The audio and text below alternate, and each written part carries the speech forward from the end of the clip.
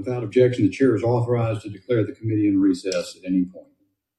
Today's hearing will examine the impact of the left-wing violence that is plaguing American communities and highlight how the Department of Homeland Security has the ability to do more to support state and local law enforcement to combat interstate threats such as left-wing violence.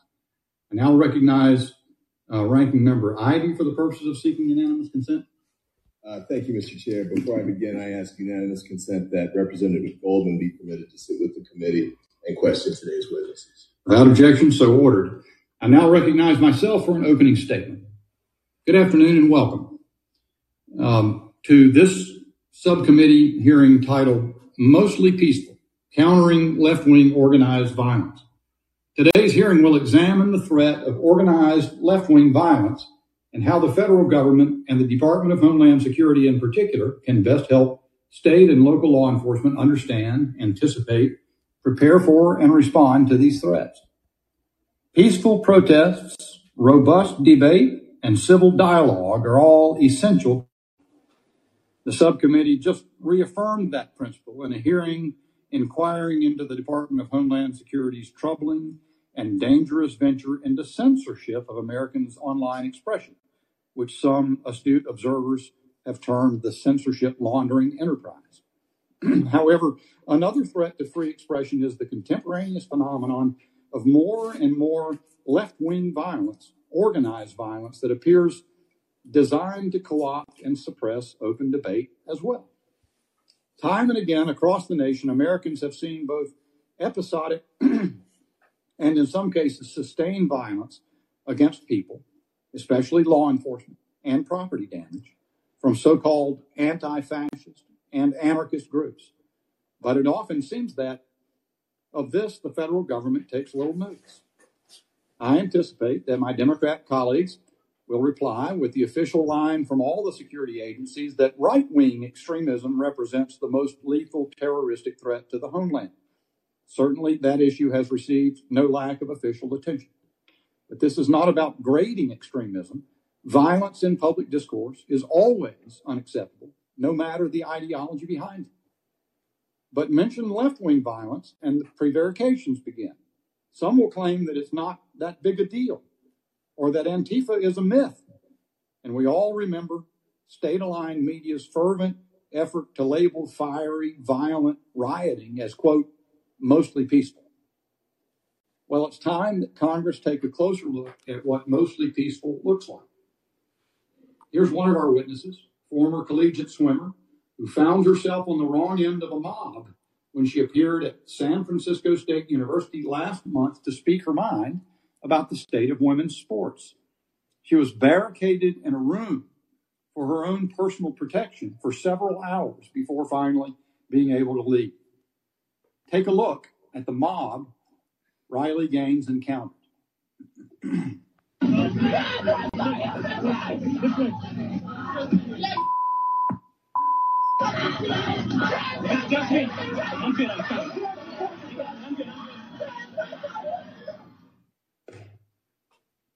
Our colleges and universities, once the symbol of free and open debate in our country, are increasingly scenes of violent intimidation by left-wing extremists to silence those with whom they disagree.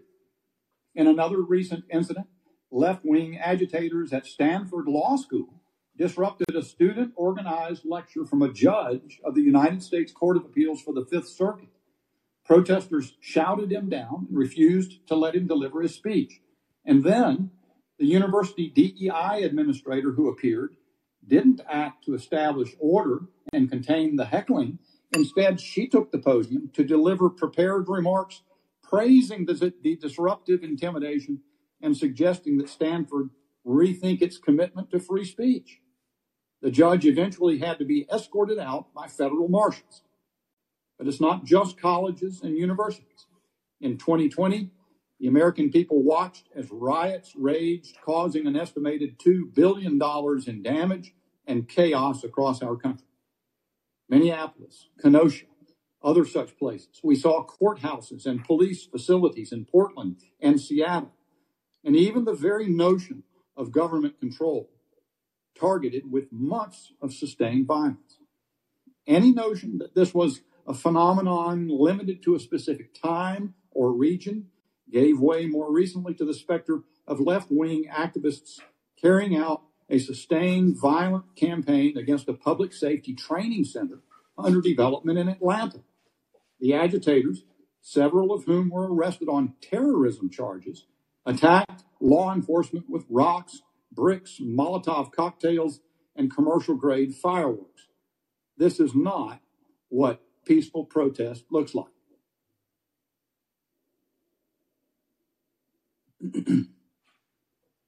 It's past time to recognize that these are not random or spontaneous outbursts of violence. Far from it. Self-styled anti-fascist and anarchist groups often exploit bona fide causes deliberately to organize and deploy street violence for political ends. They use sophisticated tactics to assault law enforcement officers, destroy property, and spread fear and disorder. They travel across the country to targeted locations to unleash their destructive rage. For example, 21 of the 23 people arrested in the Atlanta attack came from outside the state of Georgia. Just 2 were locals, including a lawyer employed by the Southern Poverty Law Center. These groups are sophisticated. They are well-trained and financed. They have extensive logistical support, and they are extremely clever in masking their activities. According to the FBI, groups like Antifa avoid traditional hierarchies and leadership structures. They prefer small cell activities tailored to specific events.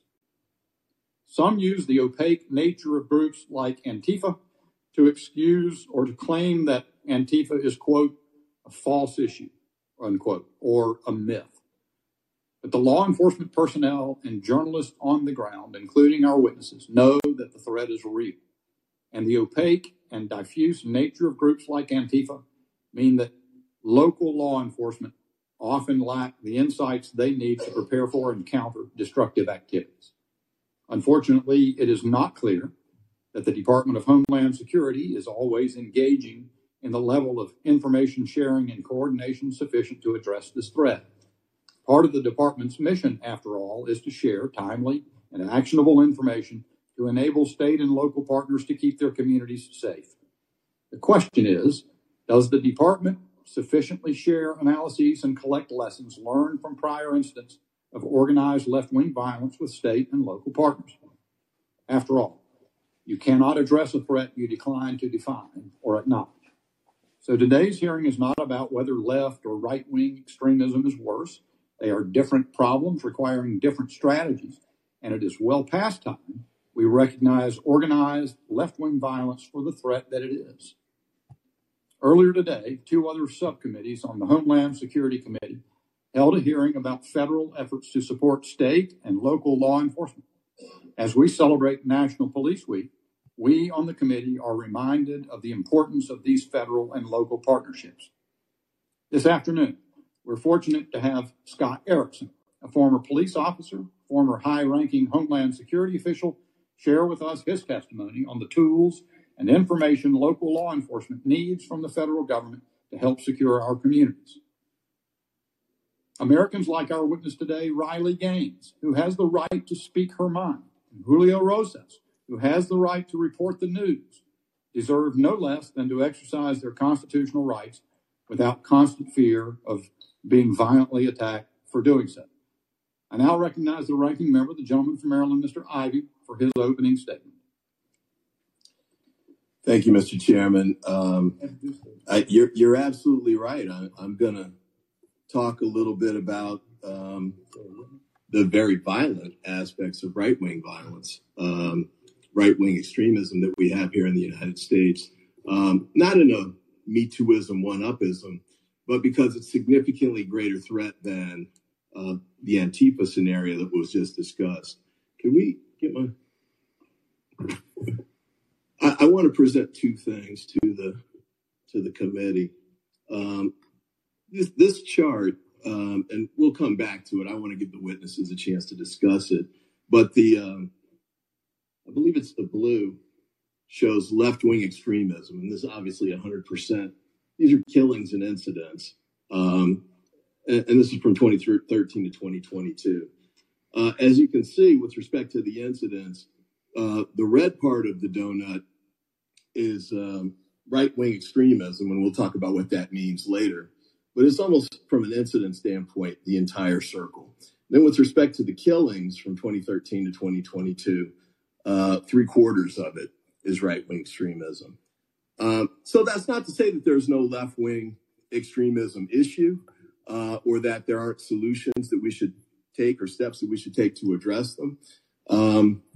But it is to say that risk of death to citizens here in the United States, right-wing extremism is a greater problem. Put those down. I wanted to back up and talk about sort of the roots of this, and I'll come to these issues with the left in a moment. But of course, the largest act of homegrown terrorism is the Oklahoma City bombing. I think we lost 168 civilian bombing. That was Cmte McVeigh acting in conjunction with two others. I think Terry Nichols. I forget the name of the third gentleman. But he decided that he was upset about the Waco issue. And then two years later to the day, he put a bomb inside a truck that he designed from fertilizer and drove it into the Oklahoma City federal office building. I think it was the second floor of that building had a kindergarten and daycare in the bottom. So many of the deaths were to children. I saw some of the clips of people who were survivors of that bombing. I think some worked for the IRS, some were just federal people who worked trying to be public servants and help their community. And they were really unconnected, uninvolved, had no relationship with the Waco scenario at all. But it certainly set a gigantic tone because we've had a lot of right-wing extremism that's tried to imitate McVeigh or followed along the ideological tracks that he laid out. In fact, I believe it was Mr. Nichols was connected to the Michigan militia, which is also connected to the same group that tried to kidnap Michigan Governor Gretchen Whitmer. And we've had some discussions about that at previous hearings, but I think it's clear that that was an effort to kidnap her and I think apparently to assassinate her. And that was based on their views with respect to COVID, feeling that she'd gone too far in imposing COVID restrictions. And so I think we have to be sure that we sort of separate out that sort of violence, those sorts of threats from what we've got witnesses who we'll talk about today. I'm particularly wanting to mention this. I think Kerry Watkins, who is the director of the Oklahoma City Museum, that is a memorial to the bombing site, says that from that sacred ground, we have to work to find common ground. Otherwise, we cannot begin to address these problems. I think that the common ground has to be data-driven, that there has to be a focus on the significant causes of violence and right-wing extremism. And I think from a Homeland Security standpoint, it's important for us to focus on what the roots of that are so we can try and disrupt that.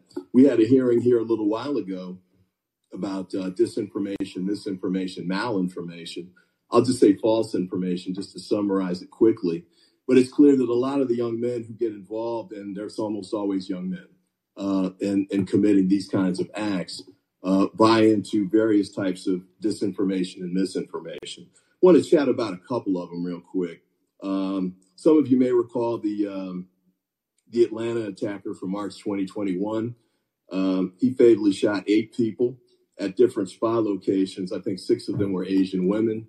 And he had to drive to find the 6 to kill. He had to drive, I think it was 8 miles to get to the 3 different massage parlors. And he said, "I'm going to kill all Asians," was the quote from that event. With respect to, I'll just do a couple of these instead of going through all of them because we don't have time, but El Paso, August 2019, the alleged attacker killed 23 people and injured numerous others using a recently purchased semi-automatic rifle. Another issue we need to talk about, the ability for these guys to buy usually AR-15s and go out and commit these mass attacks, even if they shouldn't be able to get them, even if they're under the age of 21. is another issue that I think we need to address in addition to recognizing mental health issues. This guy expressed support for the attack on mosque in Christchurch, New Zealand. Some of you may recall that was another ideologically driven attack that spawned several others here in the United States. This guy said the response was to the, quote, Hispanic invasion of Texas, close quote. The manifesto encouraged others to conduct similar attacks and said the alleged attacker was a, quote, white nationalist, close quotes, trying to discourage Hispanic immigration to the United States. Let's skip ahead to a couple more. Charlottesville. I think we have a tape on Charlottesville. Can we play that?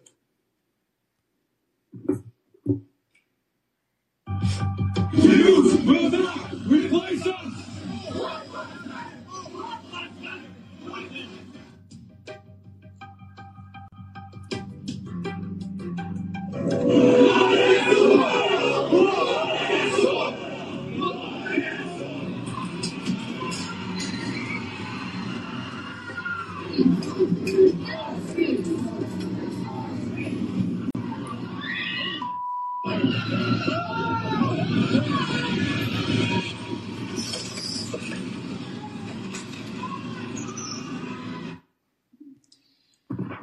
So this gentleman, James Fields, drove a car into a crowd of people. This was at the quote-unquote Unite the Right rally. You saw a little clip of some of the things that they were chanting at the front end of that.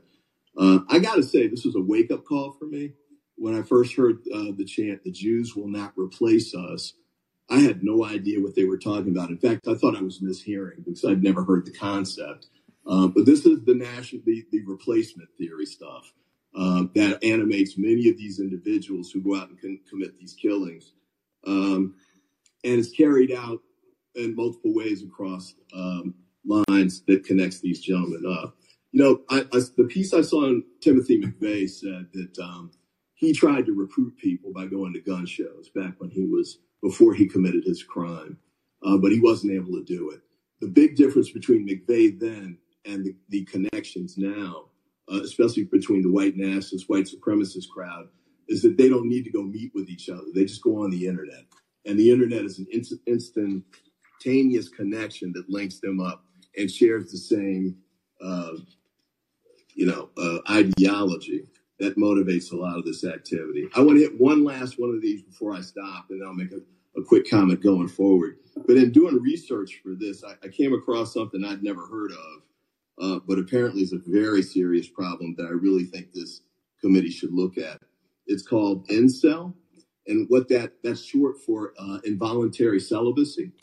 And this is a group of men who are imitating a guy named Elliot Rodger, who has the philosophy that men should be able to have sex with women of their choice at any time that they want.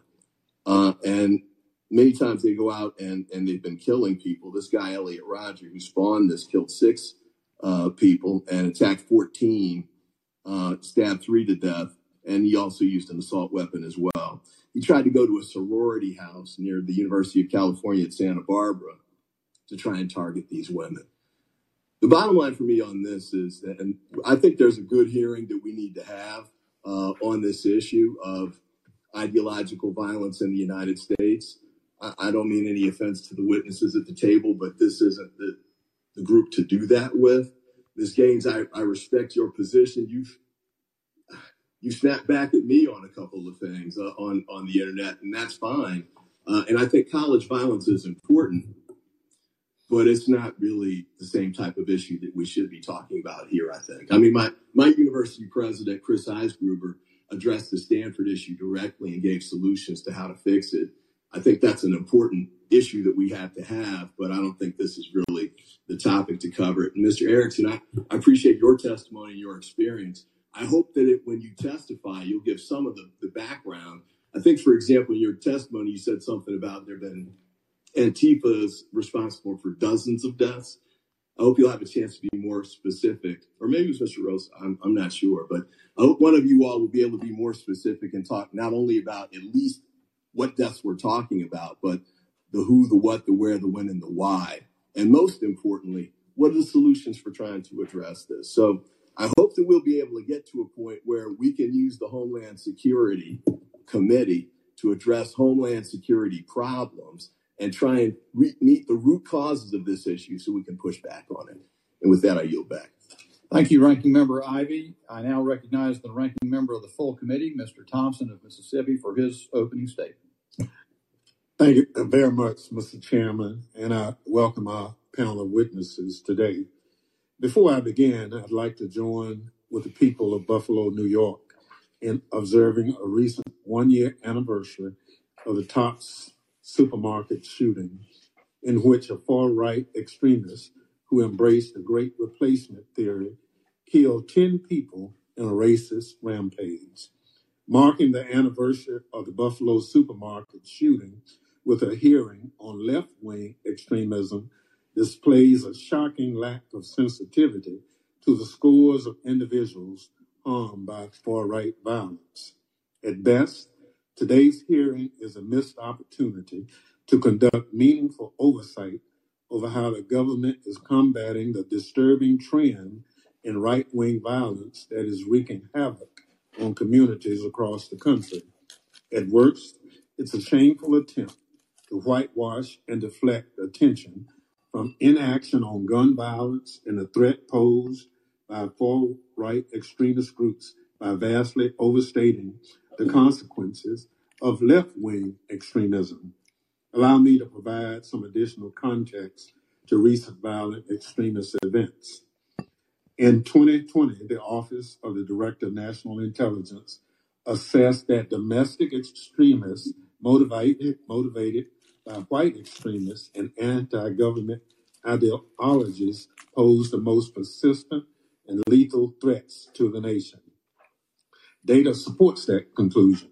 According to the University of Maryland's National Consortium on the Study of Terrorism and Responses to Terrorism, there have been 174 mass casualty plots by right-wing extremists and 52 plots resulting in injuries or death between 1990 and 2021.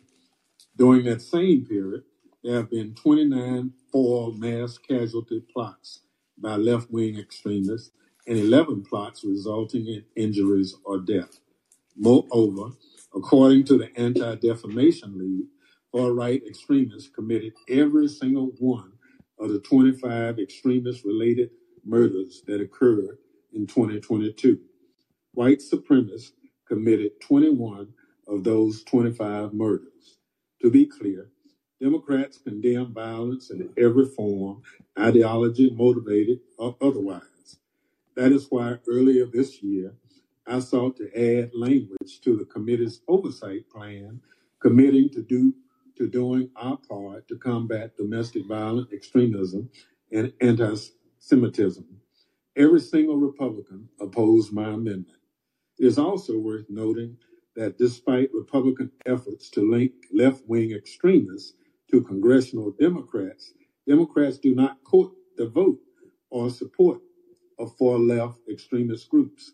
In contrast, when he was asked to condemn white supremacists and militia, former President Trump directed the Proud Boys to stand back and stand by.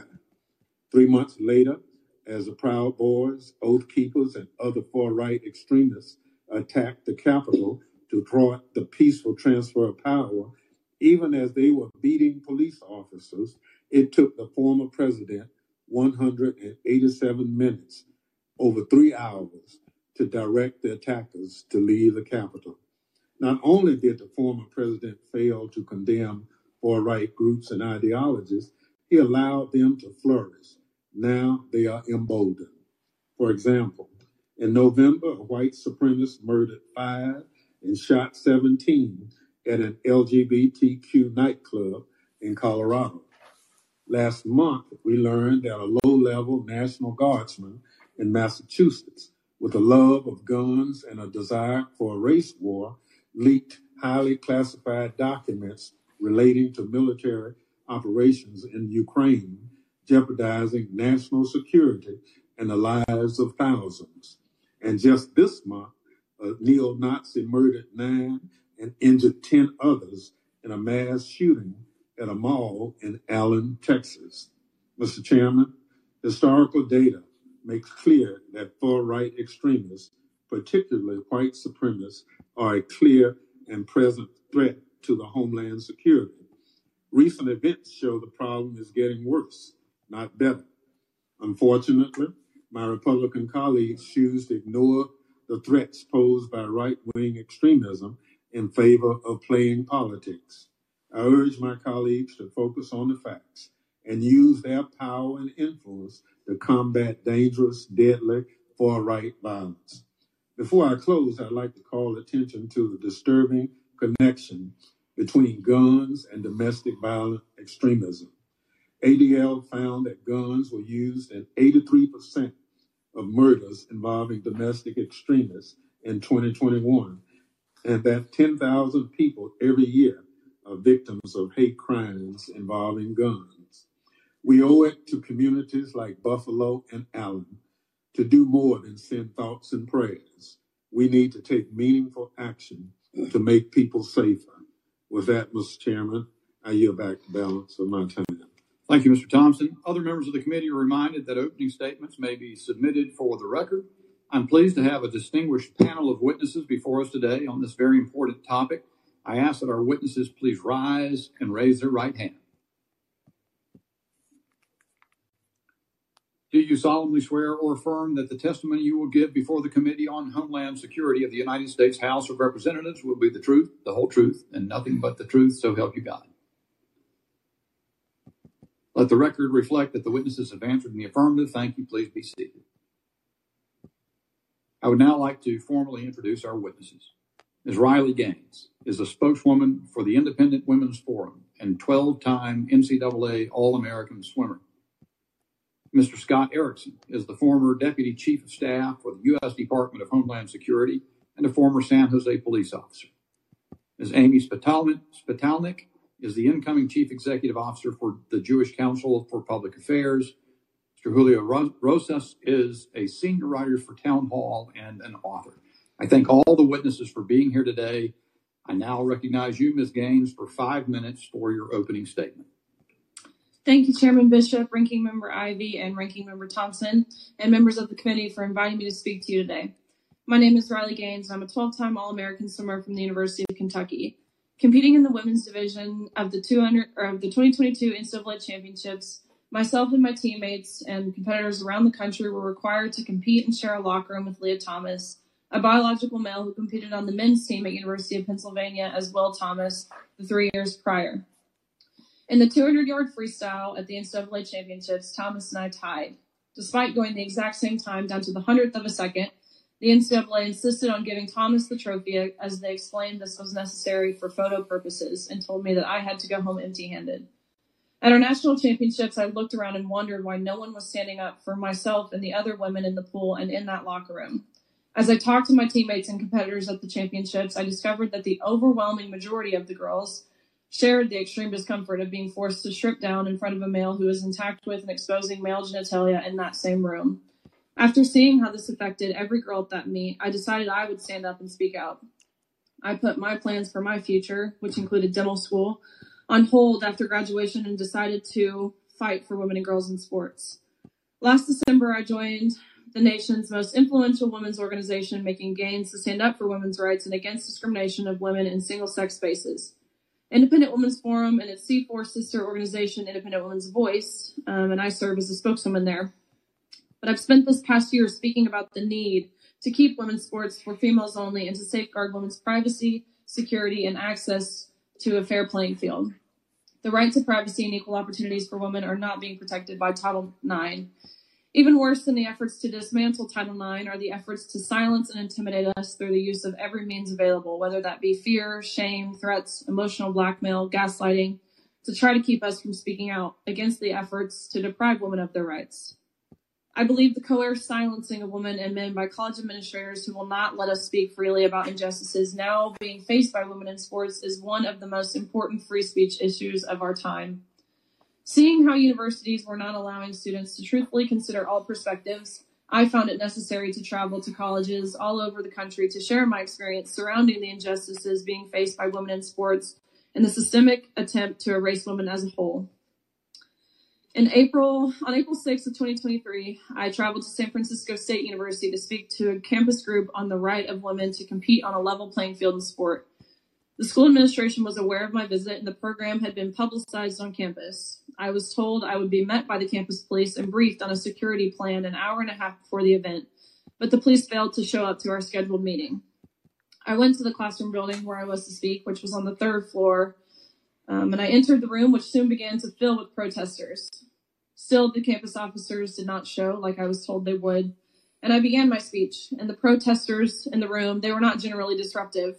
However, I could hear chanting from outside the hallway, and I sensed the situation outside was growing confrontational, which was unnerving, but no one provided any guidance to alert me that my safety was at risk. They continuously chanted outside the room, "We fight back," and that's when I began to fear for my safety. As I ended my presentation, protesters in the room opened the locked doors, and a chaotic flood of shouting, angry protesters forced their way in. They rushed at me with fists raised, most shouting, and angry faces coming around me. They flickered the lights and ultimately then turned the lights off. The room filled with glares of cell phone flashlights, some in my face, and I realized I was at the mercy of the crowd and I was assaulted. A woman grabbed me and told me she was with the campus police and pulled me towards the door, but I did not believe she was with the police because she wore no clothes that indicated she was an officer, and she had a face covering on so I couldn't see her face. And I resisted going with her, but I recognized I really had no choice because I couldn't have made it out without help. Again, I really truly feared for my life. But once we made it into the hallway, we were met with an even larger mob, blocking the stairway exit, ultimately forcing us to barricade ourselves into an office alongside the same hallway. The small room we had found would be my prison for the next 3 hours, and in those hours, I was certainly held against my will. The mob screamed vengeful, racist, violent, awful things at both myself and the officers, and I received no assurance that I would get out of that situation. When I needed consoling from the officers because I was so flustered and confused, they told me they could not provide me with that because it seemed too controversial for them. When I had expressed that I had been hit, no one asked me if I was okay, or no one asked me if I needed medical attention. When I realized I missed my flight back home due to being held hostage, I became visibly upset and told the lieutenant in the room that I just wanted to make it home, and he responded back with, "Don't you think we all want to go home?" After a while, some of these protesters began to demand a ransom for my release. They had asked for payment and threatened not to safely release me without it. And I heard an adult administrator who I learned to be the dean of students from outside the door trying to negotiate my release with the students. They said my appearance on campus was so traumatic that they were owed something. They were under the false notion that the university paid me to be there. Therefore, they only thought it was fair that I should pay them if I wanted to leave. After hours of being held against my will, the officers from the City of San Francisco Police Department finally arrived, and they were much more methodical and assertive in developing a strategy. And it was around midnight that I was finally able to leave. I had to run to the car. Ask you to sum up as soon as you can. Yes. I'll just read this last paragraph here. Free speech suffers when university administrators do not condemn violence and kidnapping on their campus. It's chilled when administrators do not adequately prepare for and protect the safety of their speakers, whether liberal or conservative. And free speech is undermined when administrators misrepresent and malign the views of those with whom they disagree. Thank you. Thank you, ma'am, for your statement. And now I recognize Mr. Scott Erickson for 5 minutes for his opening statement. Well, good afternoon. Thank you, Chairman Bishop, Ranking Member Ivey, and Ranking Member Thompson, and members of the committee for giving me the opportunity to speak today on the important issue of political violence and, in particular, its impact on the law enforcement community.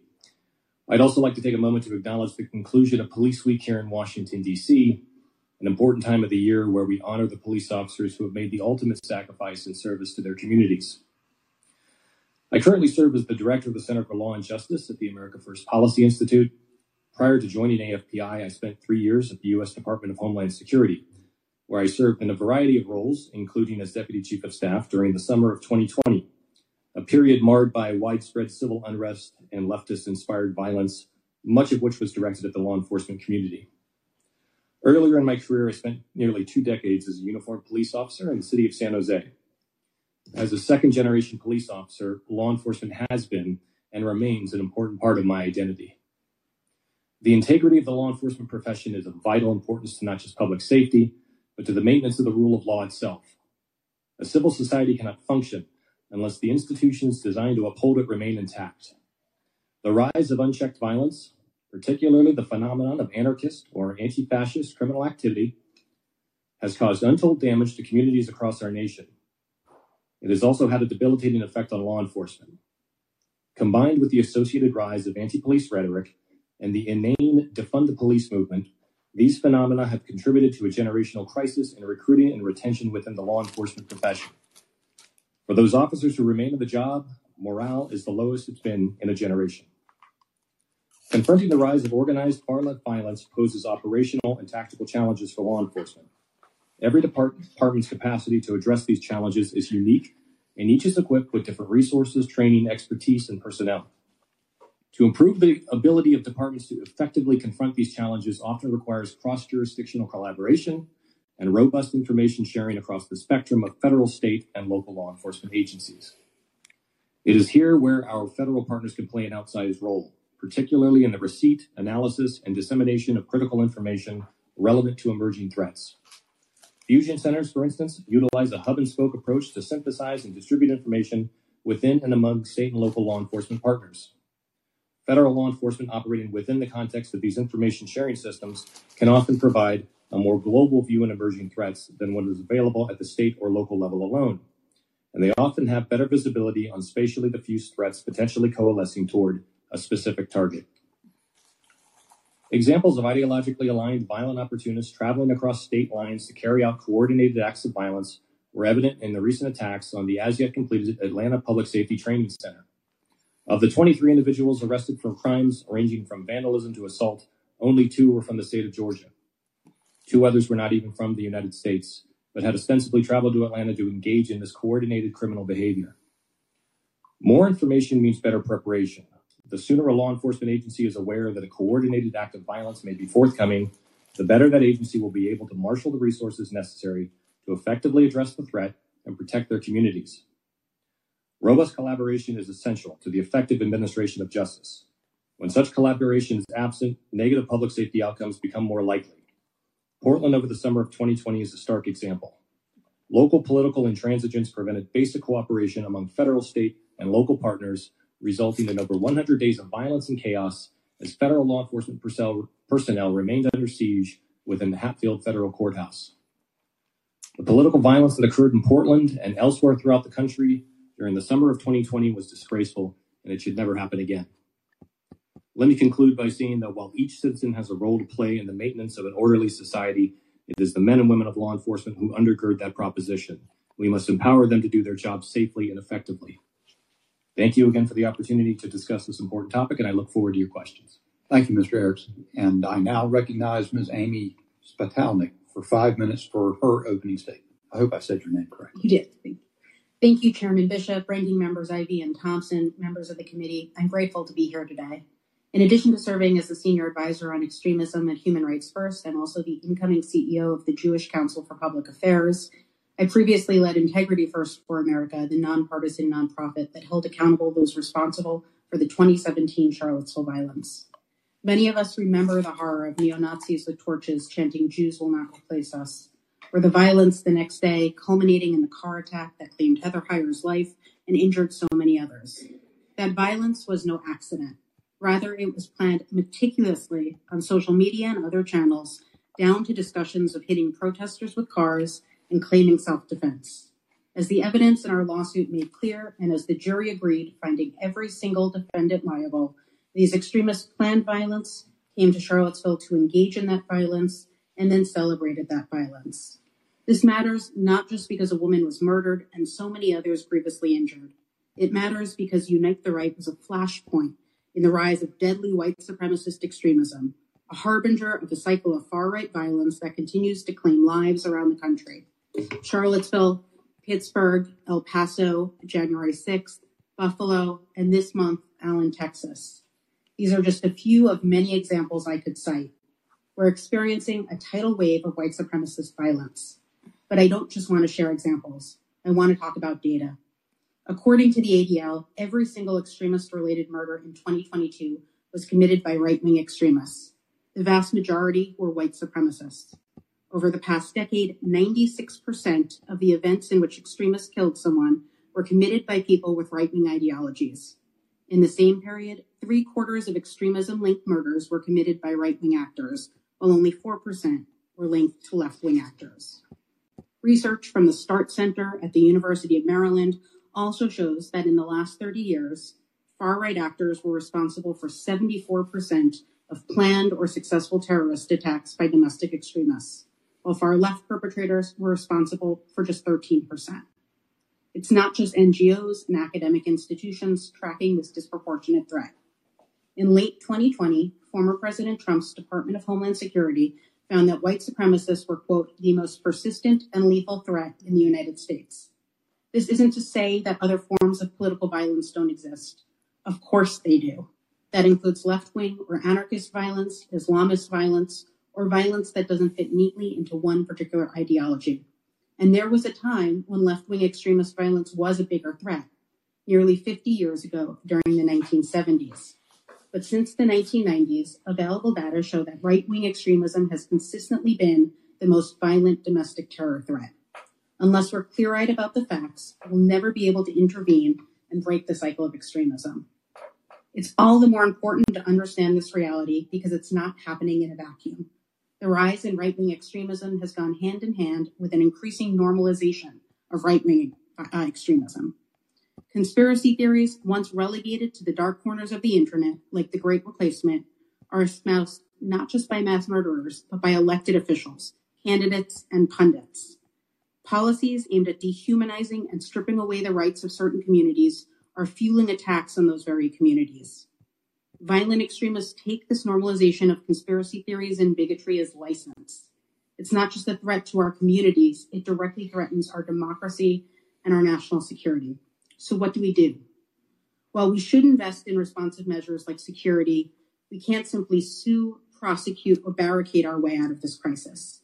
We need comprehensive solutions with real accountability, support for targeted communities, and societal resilience.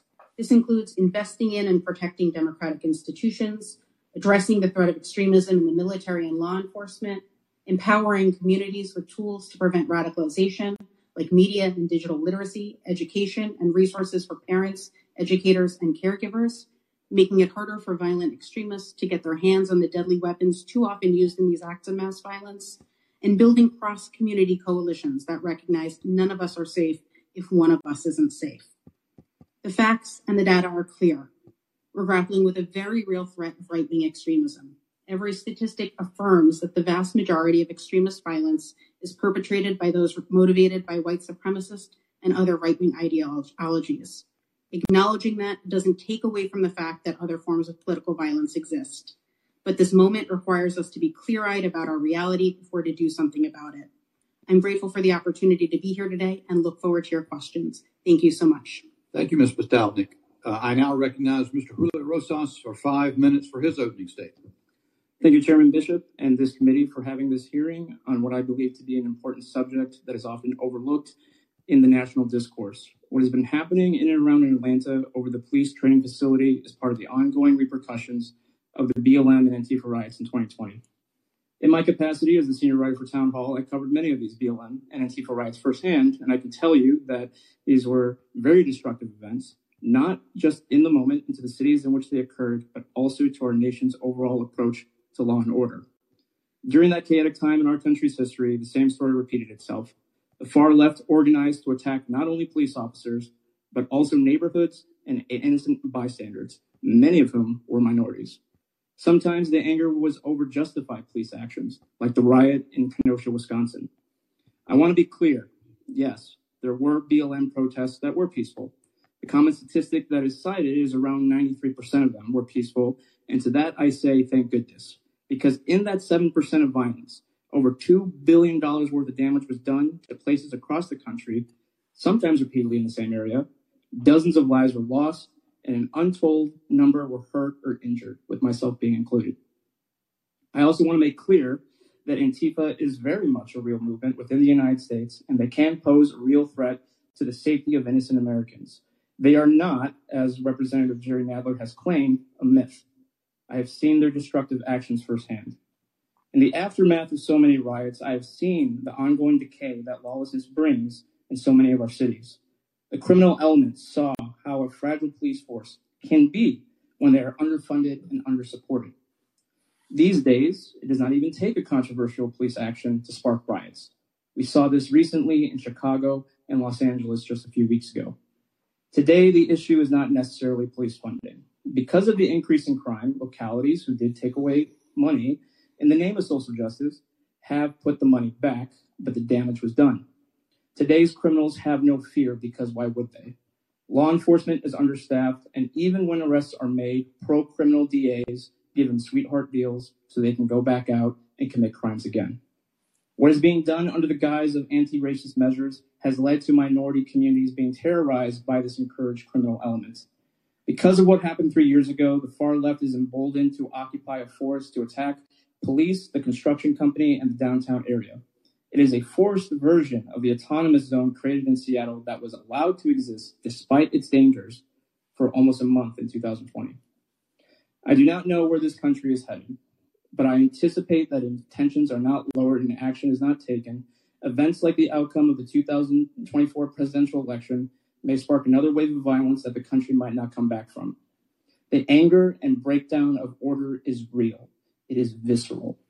I have seen it for myself in both our inner cities and at our southern border, where I just recently returned from in El Paso. The law enforcement agencies and the judicial system must take steps now if they want to prevent a continuation of the recent violence. If they do not, then I suspect I will be as busy as I was in 2020. Thank you. Thank you, Mr. Rosas. Members will be recognized by order of seniority for their 5 minutes of questioning. An additional round of questioning may be called after all members have been recognized. I now recognize myself for 5 minutes of questioning. Mr. Rosas, as you note in your book, we've seen this phenomenon where members of Congress, you just made reference to Mr. Nadler referring to Antifa as a myth, that it's a false issue. The FBI director said that Antifa is, quote, not a group or an organization, it's a movement or an ideology, end quote. Secretary Mayorkas insists that Antifa should not be called domestic terrorists. It seems to me we've got to distinguish between ideological movements and those who lapse over into something beyond that. You made a distinction talking about BLM protests. The 93% were peaceful, but the 7% were remarkably destructive and violent. Speak to that. Isn't it important for all of us to draw those distinctions clearly and not slough them over, not blur them? Yeah, absolutely.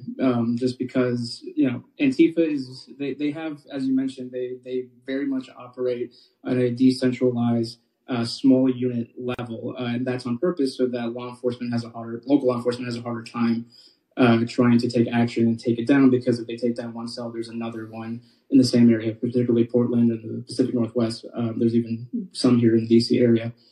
So yes, I mean, this isn't complicated. This is a real movement that people identify with, and they have historically, even before 2020, taken violent action against innocent people. So the best I've been able to see, Antifa in particular, and just observations I've made, they are organized around the notion of violent protest. Yes. And I guess I'd ask you if that's an accurate understanding. And so if they exist in these small cells, maybe linked by this ideology of some sort, how are they organized and led, and how do they interact and coordinate with each other, and how do they get their funds, if you have insight about that? So, I mean, just how any other group kind of organizes today. I mean, they all use social media. Half the reason why I knew where to be in 2020 is because they advertise freely on social media sites like Twitter. Now, this is pre-Elon Musk Twitter. Some of them have been taken down in the time since he took over, but they organize on social media. They organize in encrypted chats as well. And when it comes to funding, I mean, they openly solicit donations on their PayPals, Venmos, Cash App, and that's kind of how they, at least publicly, are able to sustain themselves. I mean, just from personal experience, I used to live in the DC area, unfortunately, And I would see some of the same people over and over again at these protests. And I would kind of wonder how you're able to hold down a job if you're constantly at these things. And of course, I'm there because that's my job to cover what they're doing. So it's not really complicated. They organize openly on social media in more discreet ways, and they raise money openly too. Thank you, Mr. Rosas. Mr. Erickson, and somewhat quickly, because I got a limited amount of time left, from your perspective, your experience in Homeland Security, is Antifa, groups like that, a real threat that needs to be attended to by Congress and by the department? Absolutely, it's a real threat. During the summer of 2020, when I was at Homeland Security, I traveled with the then Secretary to Portland to visit with our federal law enforcement officers who were at that time in the midst of well over a month of continued, sustained violent assault. It's a very real phenomenon. It's a very real danger, and we should deal with it. Ms. Gaines, toward the end of your statement, I sort of had to hurry you along at the end, but I want to get to that in particular. I was troubled, and it was just spoken of outside the hearing before, that the Vice President for Student Affairs at San Francisco sort of lauded what happened to you, or at least said that it was people who attacked you demonstrated, quote, the value of free speech and the right to protest peacefully. What's your reaction to statements like that about the mob that you confronted? You got about 45 seconds. You can take it all. What I saw was not peaceful by any means. The vice president released an email to their student body applauding, word for word, I applaud the tremendously brave students who behaved the way they did. Which when I read this, knowing what I know, what I went through, seeing what I saw, that was not peaceful. And to applaud that behavior from an institution of higher education is chilling.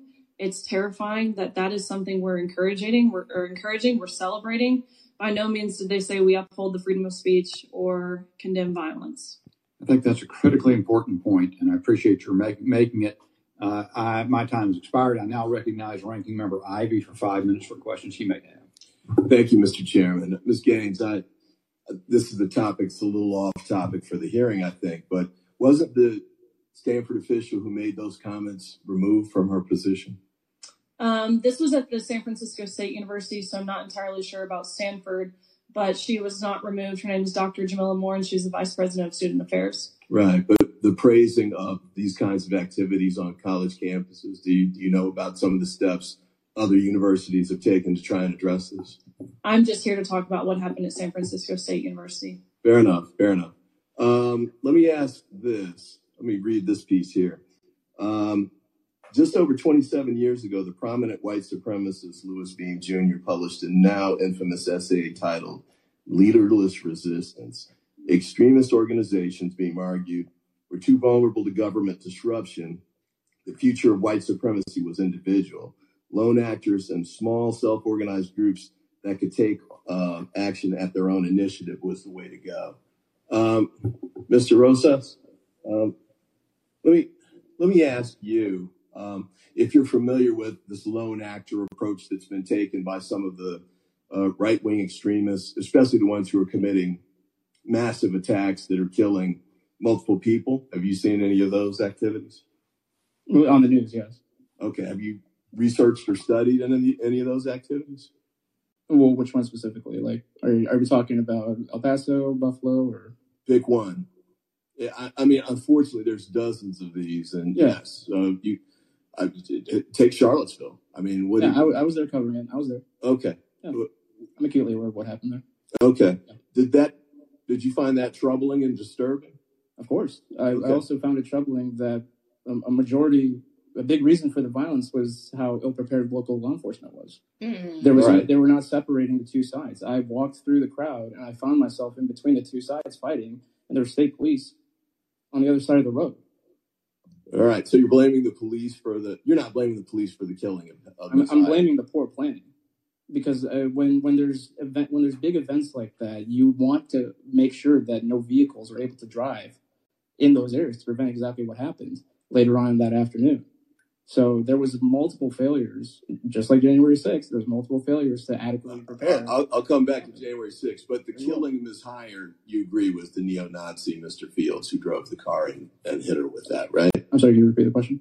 The neo-Nazi who drove the car that killed Ms. Heyer, you'll agree, was responsible for her death. Oh, directly, absolutely, yeah. Right, and he was convicted. I think he pled guilty to two different sets of charges, has a double life sentence he's serving. You agree with that? Yeah. All right, and then there was a civil suit. Actually, you might be connected to that, Ms.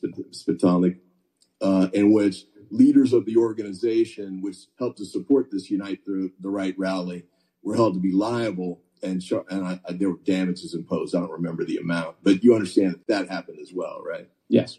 Okay. And there were civil rights violations that were connected with those activities, right? Okay, sure. Okay, and with respect to January 6th, I guess I'll come to you, Mr. Erickson. You mentioned that Portland was disgraceful and should never happen again. And I certainly agree with that position. Would you agree that January 6th was disgraceful and should never happen again? Yes, I would. Okay. And one of the things I wanted to ask you with respect to the solutions, you talked a little bit about some of the activities, but this committee's had a hearing with respect to, one of the issues we could have considered at that hearing was countering false information, disinformation that pushes these kinds of ideologies forward. When you were at Homeland Security, did you pursue any of those activities, or do you think that would be useful in some of these scenarios to try and address whether you think it's right or left-wing violence, that we should try and address it in those ways? I don't think it's the government's place to necessarily be in the business of deciding what is or is not appropriate speech. I think that, obviously there's plenty of misinformation and disinformation floating around on the internet. I think people have to be mature consumers of that information. Let me give you an example.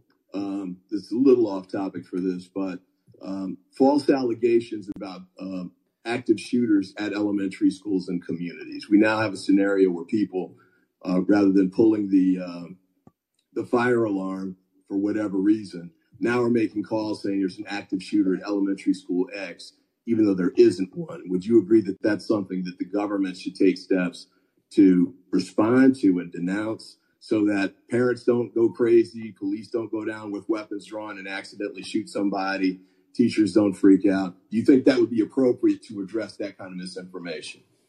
Of course. Okay. My time has expired. I yield back.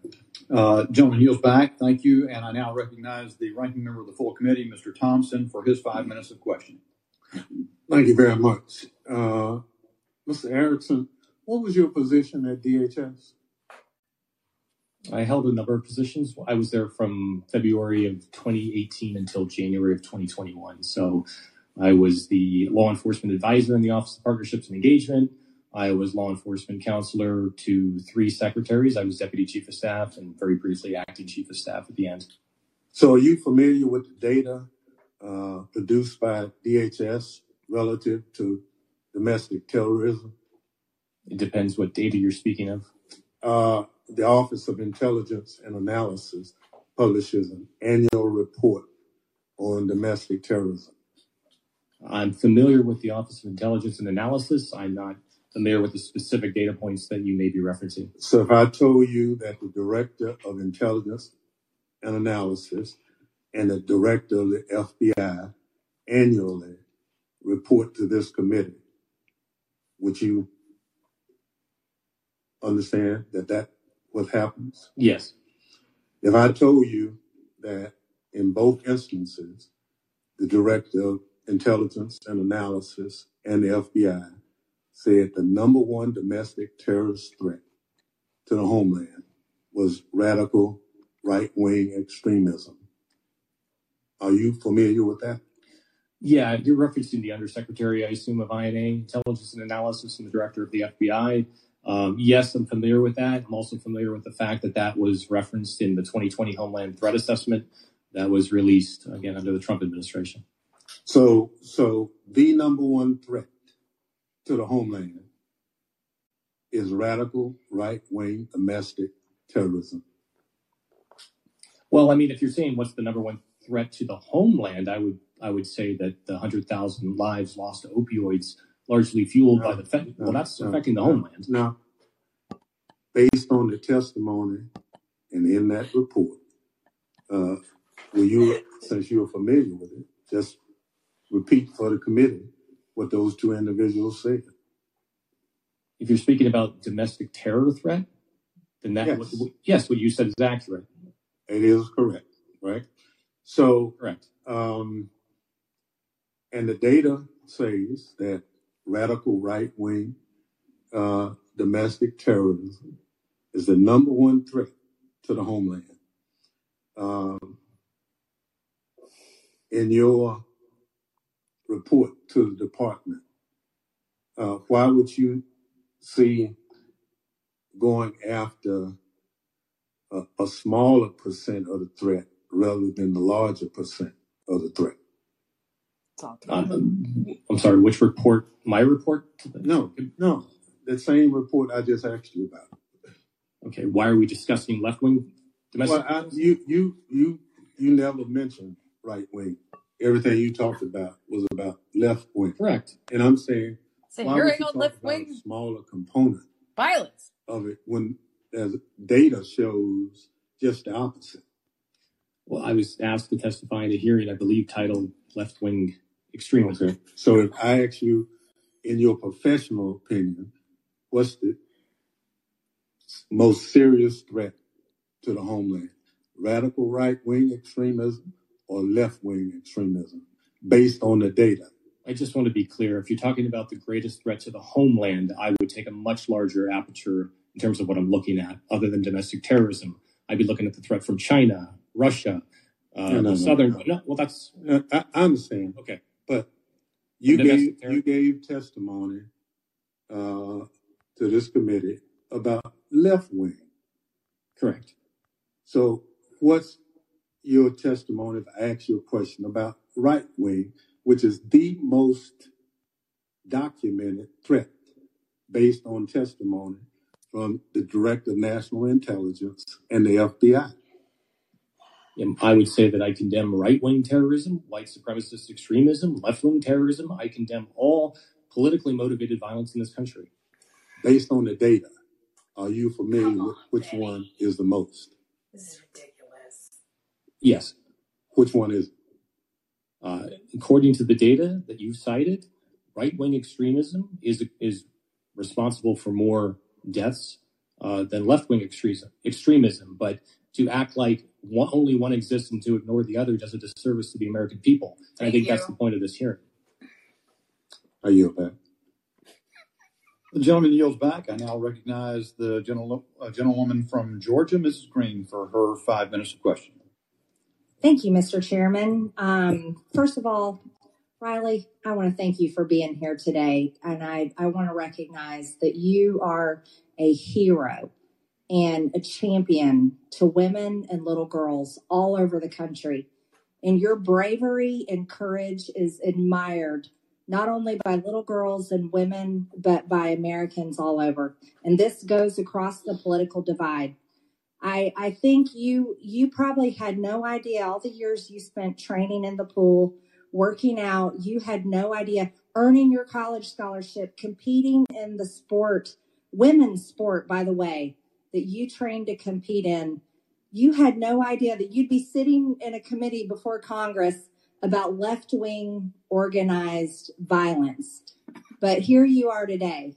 And I think that all started with having to compete with a man who's 6'1", named William Thomas, a biological male that invaded your sport, invaded your privacy, and came in to defeat, demoralize, and completely destroy the sport that you love. And so, number one, I want to recognize that, and I want to thank you. I'd also like to ask you a question here. You said, and this is in your testimony, you said that you were threatened, intimidated, assaulted, and held hostage. And I'd like to just give you a minute to go ahead and expand on that when you weren't able to finish. And please expand on that. Right. I know you guys saw a brief snippet of what I saw for hours. So I'll kind of expand on kind of what was being yelled and said to me to elaborate on why I'm here on behalf of condemning violence. In this room where I was held hostage and essentially held for ransom, actually not essentially, I was held for ransom. The protesters from outside the room were yelling at the officers who were on the outside of the door protecting me. You're only protecting her because she's a white girl. And of course, these officers then were terrified. They were terrified to do their job because who wants to be accused of that accusation? They were yelling things such as, you shouldn't have came here. You knew this was going to happen. You were asking for this. Open that door and let us at her and we'll handle her. She doesn't get to go home safely. She doesn't deserve to go home to her family. You were there that day. What was the topic you were speaking on? Let me reiterate what I was there speaking on. I was there speaking on behalf of protecting women's sports. My speech consisted of, I probably spoke for 45 minutes, to which I opened it up for question and answers afterwards, I actually only opened it to opposing questions because I wanted to have this conversation, not because I want controversy, but because I want to have that open dialogue. I think that's how we create solutions. Mm-hmm. My speech consisted of, I, of course, talk about what it means to be a female athlete, the amount of training, the dedication, the sacrifices that you have to give to compete at the level I was competing at. That national championships is the fastest meet in the entire world. I talked about what that experience looked like. I talked about the locker room. I talked about the silencing, the very real silencing that we dealt with because of our universities. And of course... And Ms. Gaines, may I ask you, any of the people that threatened your life, your safety, kidnapped you and held you hostage in that room that day, were any of those right-wing extremists? No. The people who were in the room for the speech portion, it was about 50% protesters versus 50% supporters. But of course, the aftermath of really the ambush, again, I can't tell you every single one of their political affiliation, but I can almost certainly say that there were no right-leaning protesters in that room. Okay, I want to point out, because there's been a lot lost here. Let's talk about the recent 4 mass shootings in the past 5 years. Colorado Springs shooter identified as non-binary. Denver shooter identified as trans. Aberdeen shooter identified as trans. Audrey Hale, the Nashville shooter, identified as trans, but trans people only make up about 0.5% of the population. Just recently, there was a Trans Day of Vengeance, which is definitely not right-wing extremism or violence. This looks terrifying, and it's definitely from the left, because on the right, I can assure you we believe in 2 genders. It's male and female. And we support Title IX women's sports. You, Riley Gaines, and any other female athlete that wants biological men to stay out of their sports dressing rooms and women's privacy areas. This is what left-wing extremism and violence stems from, is the movement that wants to use trans terrorism against Americans, violating the whole idea of biological science, that there's 2 genders, and that children should not be coerced and brainwashed into this sick ideology. Thank you, Mr. Chairman. I yield back. The gentlelady yields back, and I now recognize Dr. Tanadar of Michigan for his 5 minutes of question. Thank you, Mr. Chair. I ask unanimous consent to enter into the record the Trump administration's Homeland Threat Assessment that says that among domestic violent extremists, white supremacist extremists will remain the most persistent and lethal threat in the homeland. Without objection, so ordered. Thank you, Mr. Chairman. When we look at political violence, we must make a distinction between violence against people versus violence against property. As Ranking Member Ivy has pointed out, right-wing violence has been far, far deadlier than left-wing violence. Mr. Chairman, I would like to read the names of just a handful of recent victims of right-wing political violence. Again, these are names of men, women, and children, neighbors, nieces, and nephews grandmas, and grandpas who were killed by right-wing violence. Less than 2 weeks ago, on May 6th in Allen, Texas, a shooter wearing a vest reading "Right-Wing Death Squad" killed Daniel and Sofia Mendoza, age 11 and 8. Aishwarya Thatikonda, age 26. Christian Lacour, age 20. Elio Kumana Rivas, age 32. Cindy and Caillou Cho, age 35 and 37, and their son, James Cho, age 3. On November 19th, 2022, in Colorado Springs, Colorado, an anti-LGBTQ motivated shooter killed Daniel Davis Aston, age 28, Kelly Loving, age 40, Ashley Parr, age 35, Derek Rump, age 38, Raymond Green Vance, age 22.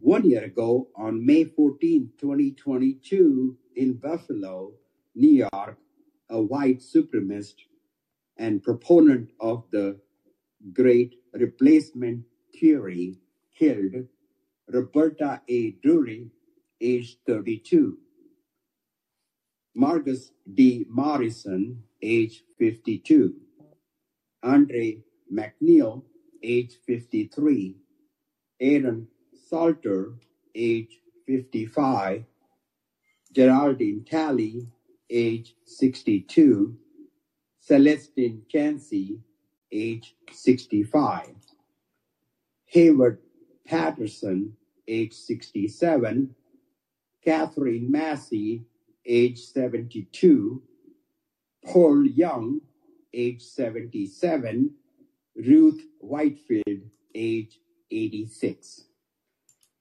I'm running out of time, and I've only gotten through 1 year of victims of right-wing attacks.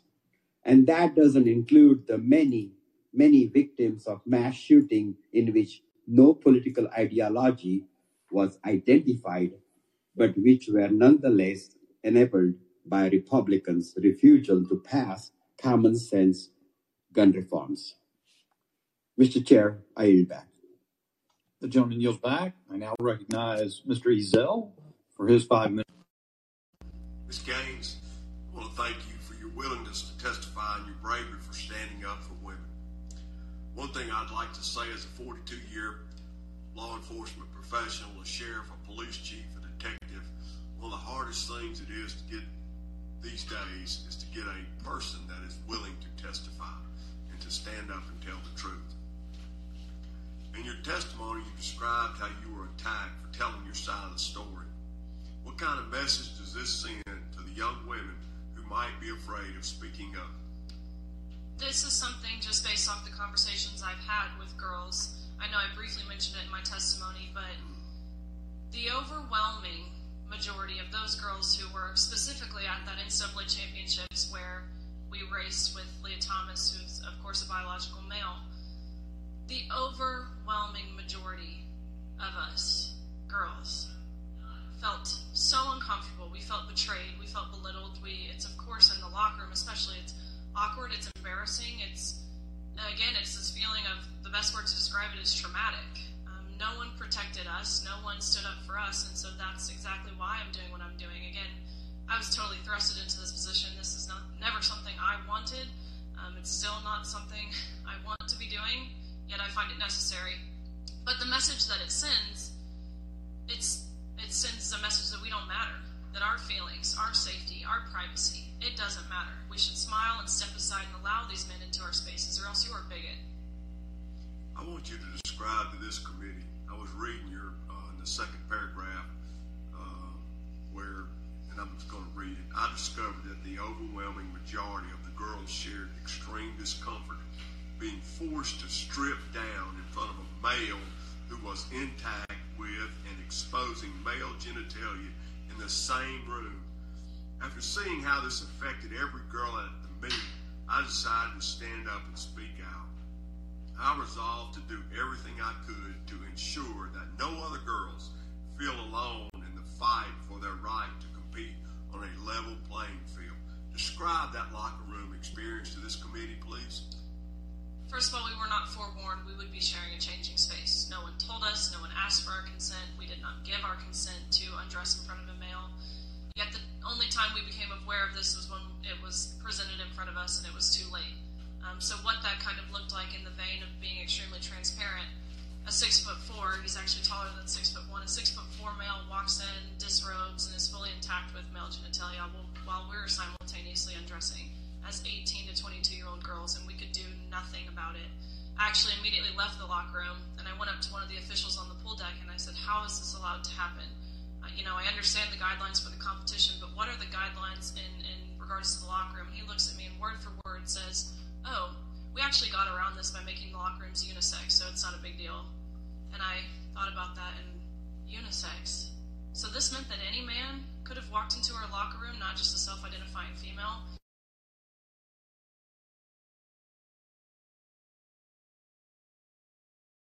Bare minimum, we weren't forewarned. And actually, Leah Thomas's teammates who dealt with this every single day all year, when they expressed their discomfort to their administration and they sent an email, and I swear I have a screenshot of their response, their administration responded back with, if you feel uncomfortable seeing male genitalia, here's some counseling resources that you should seek. And that's the general consensus of what's happening around the country, which is why I felt it necessary to get in front of colleges and speak. I think it's so important to engage people my age, 22 years old, to understand what's happening, because that's not what you're hearing in the media. Thank you for your courage. Please do not give up your fight. Please do not be afraid to share your testimony. And thank you so much. And Mr. Chairman, I yield back. Thank you. Gentleman yields back. I now recognize Ms. Ramirez of Illinois for her 5 minutes of question. Thank you, Chairman. I was taken back recognizing that my colleague was just right of me, almost spent 5 minutes giving names of people who have experienced the worst of the worst threat to our democracy and to themselves through right-wing white supremacist ideas. It is clear that the replacement theory and other white supremacist ideas are leading to an increase in violence targeted toward Black and brown people and immigrants specifically. In 2019, a far-right terrorist killed 23 people at a Walmart in El Paso, Texas. His hate-filled anti-immigrant manifesto referenced a Hispanic invasion of Texas. That word invasion is a word that I hear frequently in this committee room in the U.S. Congress by Republican members referring to immigrants, to asylum seekers. And these kind of anti-immigrant attacks have not stopped. Less than 2 weeks ago, a man in Brownsville, Texas, drove an SUV into a group of migrants, killing 8 people. Police are investigating reports that he yelled anti-immigration rhetoric at the group.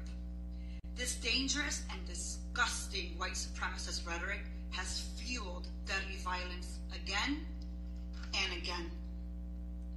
White supremacy is anti-Semitic, it is xenophobic, it is racist, it is sexist, it is homophobic, and it is actively harming our communities right before our eyes with multiple instances of extreme violence. And I'll just mention a couple because otherwise I'll run out of time. The 2017 Unite the Right rally in Charlottesville, Virginia that resulted in 9 injured in the murder of Heather Heyer. The 2018 anti-Semitic attack on the Tree of Life Synagogue in Pittsburgh that led to 11 people dying and injuring 6 more. The 2019 mass shooting in El Paso, Texas, predominantly a Latino neighborhood where a gunman murdered 23 people and injured 3 more. The 2022 mass shooting in Buffalo, New York that we've heard about, where the gunman killed 10 Black people and injured 3 more. This is not a complete list by any means. And that is why I am honored to be co-leading a resolution that's condemning the great replacement theory that Congressman Jamal Bowman of New York is introducing, again along with other Democratic colleagues. And I strongly urge any of my Republican colleagues here to join us in opposing white supremacy. It shouldn't be hard to do so. And as a woman, I take allegations of violence against women very seriously. And as I'm sure you do as well, Ms. Gaines, you said that you are a spokeswoman for the Independent Women's Forum, correct? Yes, correct. That's the same Independent Women's Forum that opposed the 1994 Violence Against Women Act because, quote, wives instigate violence, including severe violence against husbands, more often than husbands do against wives. Is that correct? What year was this? This was in 1994. I was not born yet, so I'm unsure. We've got to do research before we start joining organizations because, God. If we're going to be fighting violence against women and we're joining organizations that incite violence, that is inconsistent with who we say we are. Mr. Chair, I would like to submit for the record Independent Women's Forum statement articulating the reasons why they oppose VAWA. Without objection, so ordered. Today's hearing is about organized violence, but I'm not sure how the Independent Women's Forum is relevant to today's topic other than it has opposed legislation aiming at preventing violence. This is your first time presenting in a hearing in Congress, correct? At the congressional level, yes. Yeah. So I just want to make sure that I document here that as we're talking about violence, as we're talking about left-wing violence, violence against women should be number one issue for all of us. But, this is your first time here, but it's not your first time in the political spotlight. And I noticed that you spoke not one, but on 2 CPAC panels in March. And you just got off the campaign trail for a MAGA candidate for Kentucky Governor, Kelly Craft, who said that if she were elected governor, we would not have transgenders in our school system. Mr. Chairman, I ask unanimous consent to enter into the record an article from The Nation titled Meet the Feminists Doing the Koch brothers' Dirty Work. Without objection, so ordered. Mr. Chairman, I also ask unanimous consent to enter into the record a press release regarding a UCLA School of Law study titled Transgender People Are Over 4 times more likely than cisgender people to be victims of violent crime. While they are 1%, they are 4 times more. Without objection, so ordered. The gentlelady's time has expired. Thank you, Chairman. I yield back. Mr. Strong for his 5 minutes of questioning, and before he begins, I'd like to remind all members that the witnesses are the guests of the committee and to maintain the decorum of the committee during questioning of the witnesses. Thank you, Mr. Chairman. Mr. Erickson, based on your experience in both DHS leadership and local law enforcement, what type of DHS assistance would be helpful to local law enforcement in dealing with extreme left-wing violence? Well, as I'm sure you're aware, the DHS's INA is the only statutorily mandated member of the intelligence community that is required to share information with state and local partners, and that's really the crux of where they can be most helpful in sharing articulable, specific, and actionable intelligence to state and local partners so that they can actually make use of that intel. Thank you. Have you heard from local law enforcement who have dealt with extreme left-wing violence about assistance that would help and be helpful to them to deal with this? Well, again, it really boils down to the nature of the intelligence that's being shared downstream. It has to be tailored to the consumer, in this case, the state or local law enforcement agency. So the more specific, the more detailed in nature that the information or intelligence can be, the more that the receiving agency can make use of it. Thank you.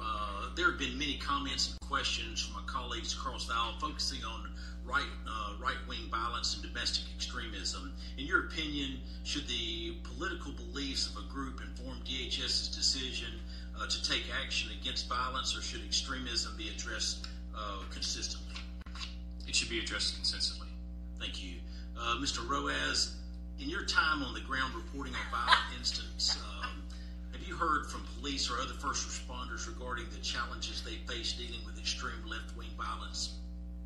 Yes, because part of the problem is that a lot of people that show up at these violent events when it comes to the far left, they're not from the local area, so sometimes, they're not even aware that they're supposed to be on the lookout for these types of people? I mean, here with the recent case in Atlanta, I mean, we had people from Canada and France, right? So, I mean, that's like a DHS level type thing. Do you have an opinion on what types of resources may be helpful for them? I mean, it's kind of similar with a lot. You know, a lot has been talked about with gun violence. A lot of it just needs to. I mean, we don't need anything particularly new. We just need laws to be enforced. When people are attacking private property or individuals, you arrest them and you charge them and you go through the court system. I mean, in Portland, what was it? The local DA office dropped over 80% of the cases that were brought to them. So, so they were able to go out and continue that again and again. So it's not that we need anything new. It's just similar with gun control laws. We just need to enforce the ones on the books as opposed to we do that first before we look at other solutions. Thank you. As someone who is deeply familiar with the groups like Antifa and the threats they present, what can we in Congress be doing to help confront those threats? I mean, just be consistent in the fact that, again, I find it a little disingenuous to hear some of the members on the other side of the aisle expressing, grief over recent crime incidents when, last I checked, all the members on this committee voted against the recent House resolution that was against the D.C. crime bill. Thank you, Mr. Rosa. Mr. Chairman, I yield back a minute and 45 seconds. So if you're yielding that to me, is that correct? Not back to the chair? Yes, sir. Thank you. But Downing, let me ask you this. As we get at, I know you don't have a whole lot of, you're not impressed by the topic, the notion of left-wing violence. You sort of suggested it's a distraction. Someone was furnishing me some of your tweets. In March, Governor DeSantis had this quote that was quote tweeted by you. I don't know what's going to happen. The Manhattan District Attorney is a Soros-funded prosecutor. That's an example of pursuing a political agenda and weaponizing the office. And your comment on that was, of course, DeSantis is using the exact same anti-Semitic, white supremacist rhetoric about the Soros-funded black DA. And then you had another tweet in which you said, white supremacy and the anti-abortion movement have always been inextricably linked. There's just no quiet part anymore among GOP officials. So when you're talking about white supremacist violence, are you referring just sort of to the conservative half of the political spectrum, or are you talking about something different? In other words, you say anti-abortion views or white supremacist views about Soros DAs or white supremacists. Can you explain what that means to you? Absolutely. Thank you, Chairman, and I'm very glad you asked that question. When I refer to white supremacist violence, I'm talking specifically about the murders and other violence that we've seen at exponential levels over the last few years, including, again, in 2022, every single extremist murder in this country was committed by a right. How about 2023? In 2023, well, I don't have the statistics for 2023 yet, but you know about Nashville. But I also know about Allen, Texas, and a variety of other. And I don't disagree that you may have. It looks like I've expired the time. We'll come back. If we get another opportunity to speak, maybe we'll do more. But my time's up, or the gentleman's time up. But the gentleman's time having expired, I now recognize Ms. Clark of New York. 5 minutes of question. Thank you, Mr. Chairman, Ranking Member, and thank you to our panelists today. Mr. Chairman, I've heard oftentimes, particularly when dealing with this subject matter of left-wing organized violence, a lot of time spent on talking about violence that has caused damage to property. But colleagues seem to be omitting certain examples. So I want to make sure that we correct the record. Here we have an example, and this is the aftermath of the Oklahoma City bomb. That is some serious property damage. As a matter of fact, it's $652 million worth, in fact. This Oklahoma City bombing was famously a right-wing attack against the federal government, which may be why my colleagues don't talk about it. Though, to be honest, I care much less about property than I do about human lives. Tragically, the Oklahoma City bombing was also incredibly lethal, killing approximately 168 people and injuring an additional 680, making it the deadliest act of domestic terrorism in United States history. I highlight this to show that right-wing movements in this country have a long history of violence, a long history of being more violent than left-wing movements. But this is nothing new. What is new, though, is the extent to which the Republican Party has enhanced and embraced and encouraged violence, especially under the extreme MAGA cult of Donald Trump. Let's talk about what has happened to the GOP over the past several years. In 2015 and 2016, throughout his campaign for president, Donald Trump encouraged violence against protesters at his rallies, saying protesters should be roughed up and that his supporters should, quote, knock the hell out of them. He said attacks on protesters were, quote, very, very appropriate and something that, quote, we need to do a little bit more of. Republicans had plenty of opportunity and time to recognize what kind of politician Donald Trump was, and they fell in line to support him. After Trump was elected, right-wing violence went from bad to worse. Here, we all know this photo. This is the photo from the Unite the Right rally held in 2017, during which a self-identified white supremacist rammed his car into a group of counter-protesters, killing one person and injuring dozens of others. Some might call that a domestic terrorist attack. In fact, the driver pled guilty to 29 federal hate crimes. And Ms. Metalnick helped hold the rally's planners liable for planning a violent attack. And I want to thank you for your hard work and dedication to our nation. At this time, President Trump said in the aftermath of the rally that there were very fine people on both sides of the rally, which encouraged white nationals. Here's a photo of Portland, Oregon in 2020. My Republican colleagues have highlighted property damage resulting from these protests, but to me, the most troubling aspect of these protests was that Trump's Department of Homeland Security confirmed that police without identification were using unmarked vehicles to arrest protesters. Unidentified federal police were kidnapping protesters in unmarked vehicles. And the Trump administration's actions in responding to these protests encouraged vigilante justice, chaos, and violence, not law and order. While in office, Trump also did the following to encourage violence. Labeled the news media, quote, the enemy of the people. Encouraged police officers to be tough with people they arrest. Encouraged the shooting of looters. Praised law enforcement for an extrajudicial killing and told the Proud Boys, a group so vile as to have been labeled a terrorist entity in Canada, to stand back and stand by, galvanizing the group according to their own words and helping to instigate planning for January 6th. That brings us to one of the darkest days in American history, the failed insurrection of January 6th. Young lady's time has expired. All right, but we have many examples. Mr. Crane of Arizona for his 5 minutes of question. Thank you guys for coming today. I appreciate you guys being here on Police Week. Mr. Erickson, the lady sitting to your left, Miss Bitalnik, stated on Twitter that white supremacism is the most dangerous terror threat. Do you agree or disagree with that statement? I think again, it depends on what context you're looking at. Globally, I would probably disagree with that. Well, just look at her. Just look at what she tweeted. Is the most dangerous terrorist threat. What do you think about that? I would probably disagree with that. Why is that, Mr. Erickson?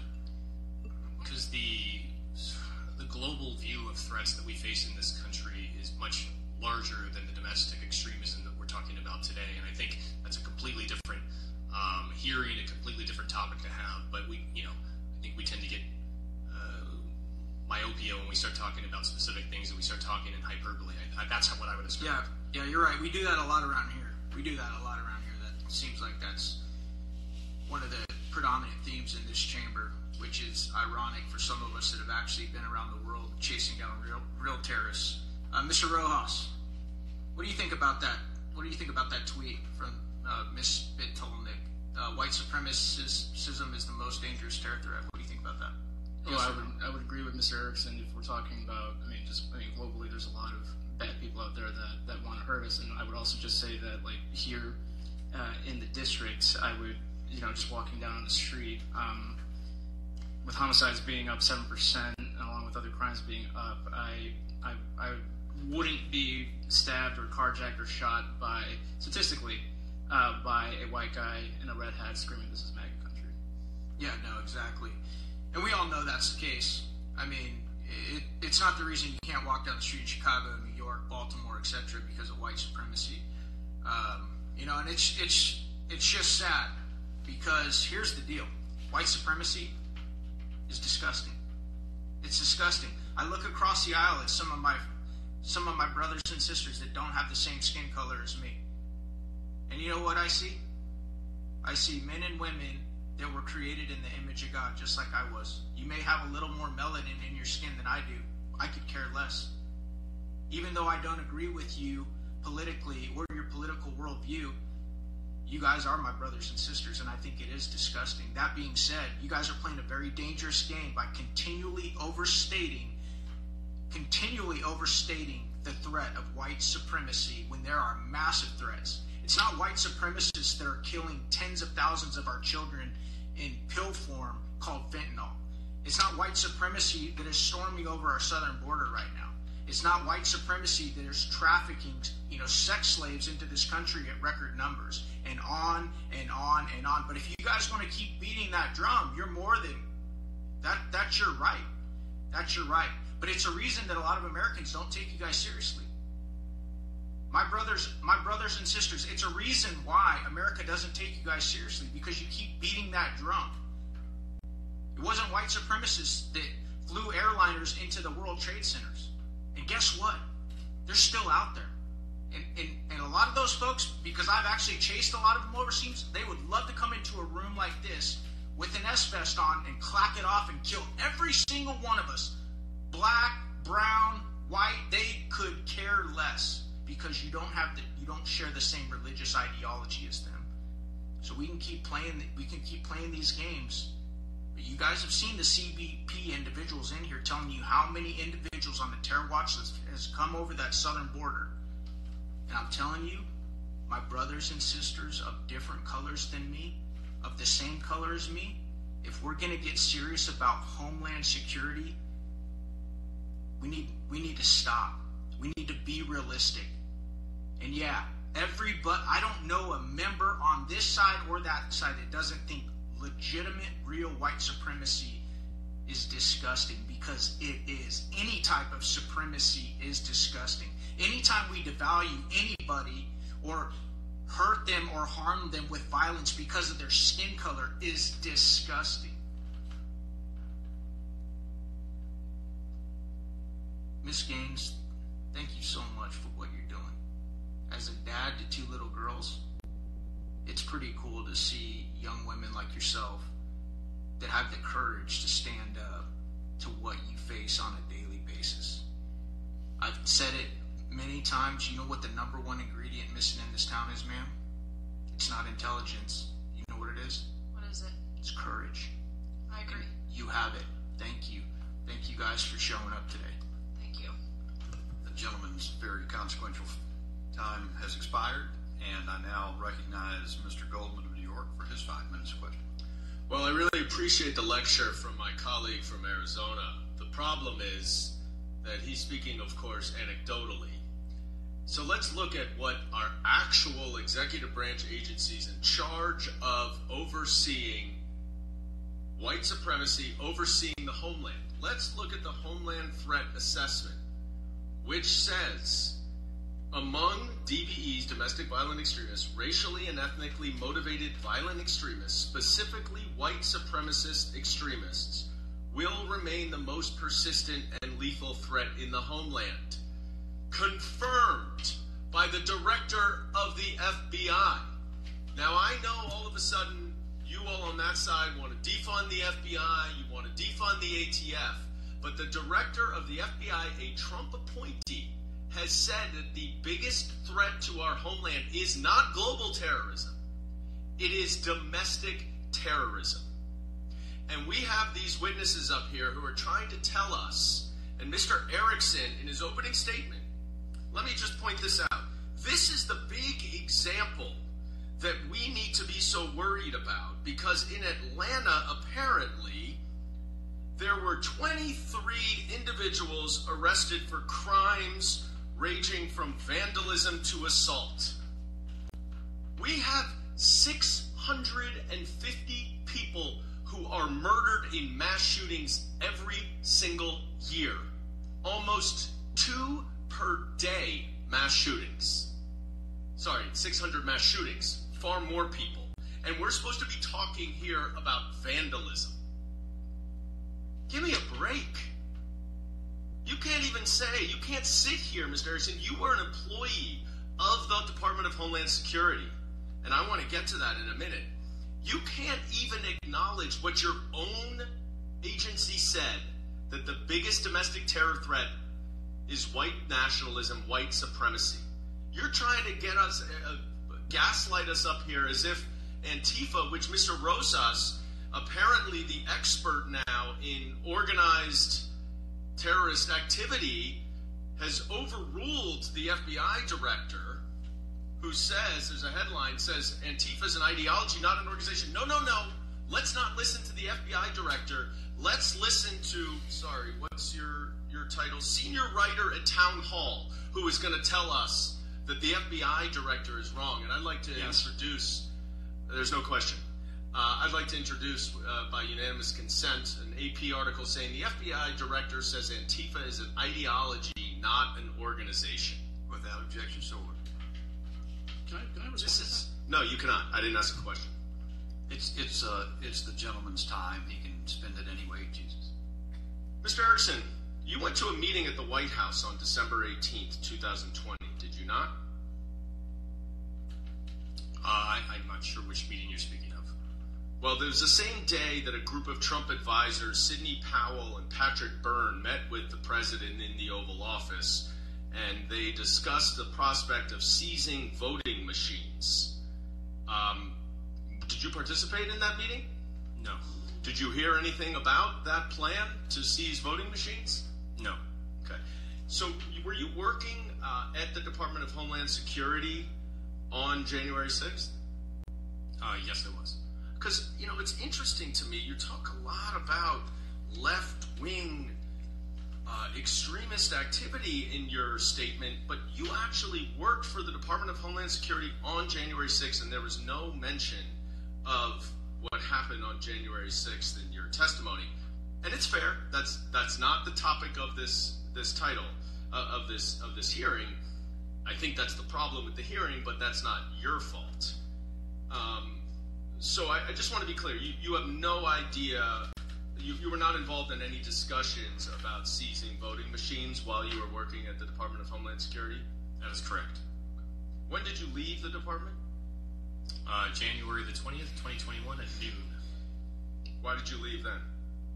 There was an inauguration that occurred at that time. So a lot of people are held over, right? No, that's incorrect. Not political appointees. Okay. Everyone was out? Basically everybody, yeah, to the best of my knowledge. Let me ask you something. Would you consider the Proud Boys and Oath Keepers to be an organized group? Yes. Their leaders have been convicted of seditious conspiracy at this point, right? To my knowledge, correct. Yeah, based on what they did on January 6th. Correct. Okay, have any left-wing, Antifa, or any other people been convicted of conspiracy? Gentleman's time has expired. Committee will proceed. Can you answer the question? Well, actually, your question was outside of your time as well. So the answer is no, he cannot? We'll proceed to another round so you can get another opportunity to follow that up as you would wish. I figured as much. We'll proceed to a second round of questioning. I recognize myself for 5 minutes, or what portion that I might consume. Ms. Patalik, let me go back and give you, because I really didn't give you a full opportunity to answer, and let me just by way of reintroducing the topic, and it sort of builds off of what Mr. Crane said to some degree. But here's another tweet that you did on April 24. When reporters write the story of Tucker Carlson, do not gloss over who he is. He is a raging white supremacist, misogynist, and bigot who has done more to normalize violent extremism and hate over the last few years than nearly anyone else.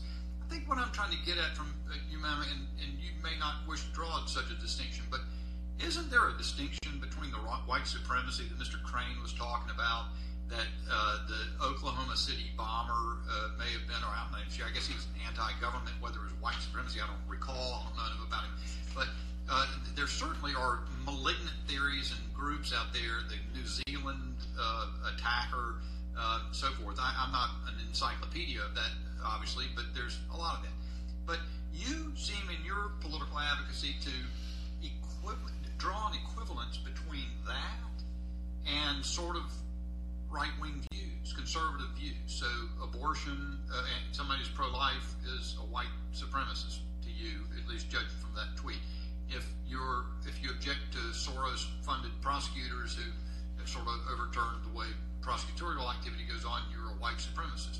If you are Tucker Carlson, you're a white supremacist, misogynist, bigot, etc. Is there a distinction, or are we talking, again, is that just the whole, are you referring to the whole right, the whole center-right range of the spectrum, ideological spectrum? Well, there's a distinction between white supremacist views and white supremacist violence. And so when we talk about views, those are precisely the views that you just cited, the tweets that you referenced. People like Tucker Carlson, elected officials, pundits, candidates, others who have normalized and mainstreamed the white supremacist views, like the Great Replacement Theory, talking about things like invasion, talking about things like a globalist effort to change our demographics, change our electorate, talking about using terms like Soros or the Rothschilds as subs for the Jewish community as part of this Great Replacement Theory, which is deeply anti-Semitic, racist, xenophobic. And so when something like that gets a home on primetime news, it's espoused by elected officials and candidates, what that does is then give license to the violent extremists, like those who marched on Charlottesville, or shot up the synagogue in Pittsburgh, or the Chabad in Poway, or the Walmart in El Paso, or the supermarket in Buffalo, who in their manifestos use that very same Great Replacement Theory to justify the murder of Jewish people, black people, immigrants, and so many others. Okay, so just to clarify, let's take anti-abortion, pro-life, someone of pro-life views. That's equivalent to white supremacy in your judgment? There are some in the anti-abortion movement who have trafficked in white supremacist views, who have talked about things like white birth rates and the replacement of the white population and the importance of, quote, banning abortion in order to protect the white population. I'm not saying that everyone who opposes abortion is a white supremacist, but there are absolutely many in the anti-abortion movement who utilize white supremacy to further their goals. I couldn't tell you a percentage, but historically there is a deep interconnection between the white supremacist movement and the anti-abortion movement. There's been a lot written about this as well. You can find exceptions. I'm sure Margaret Sanger was a eugenicist, wasn't she? She could have been. She was, I believe. Okay, so of course there are exceptions to every rule, but let me ask you, that doesn't change the fact that there are those who use white supremacy as a means to further an anti-abortion agenda. Mr. Rosas, let me ask you to comment on this sort of the subject matter. I don't even know if I can frame a question. It seems to me troubling.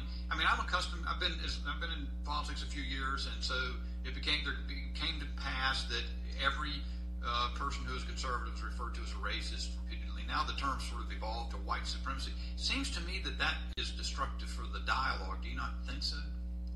Well, yeah, because it seems someone sneezes the wrong way and they're accused of white supremacy. I mean, the most prominent example that I was personally witness to was the Kyle Rittenhouse shooting.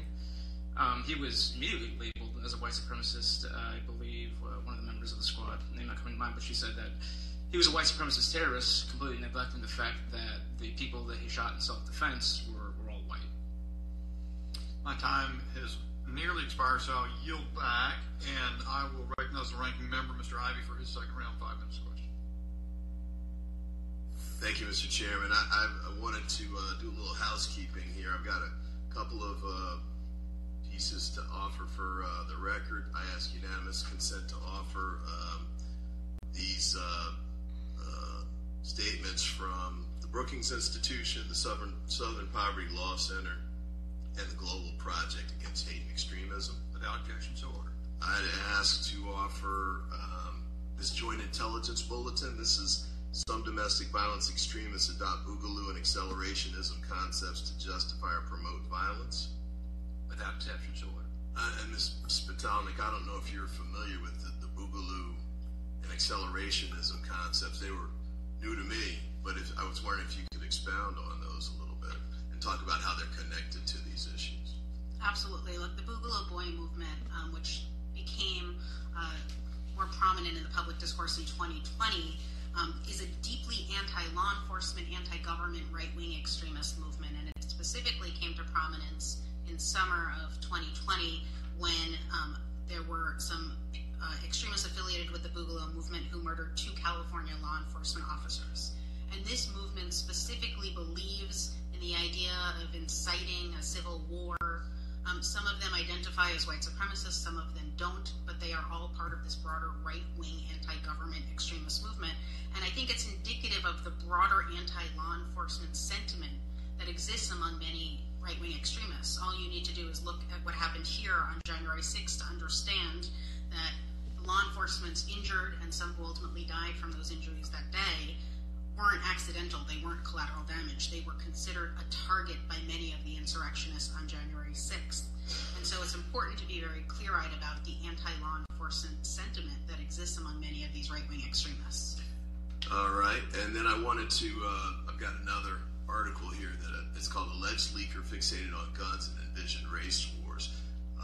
This is an article from the Washington Post dated May 14th. I'd like to offer this for the record as well. Without objection. The point I wanted to make on this one, because I didn't know this was there, this is about Jack, I think it's pronounced Teixeira, who is the individual who worked in national security, stole documents and then leaked them to the public.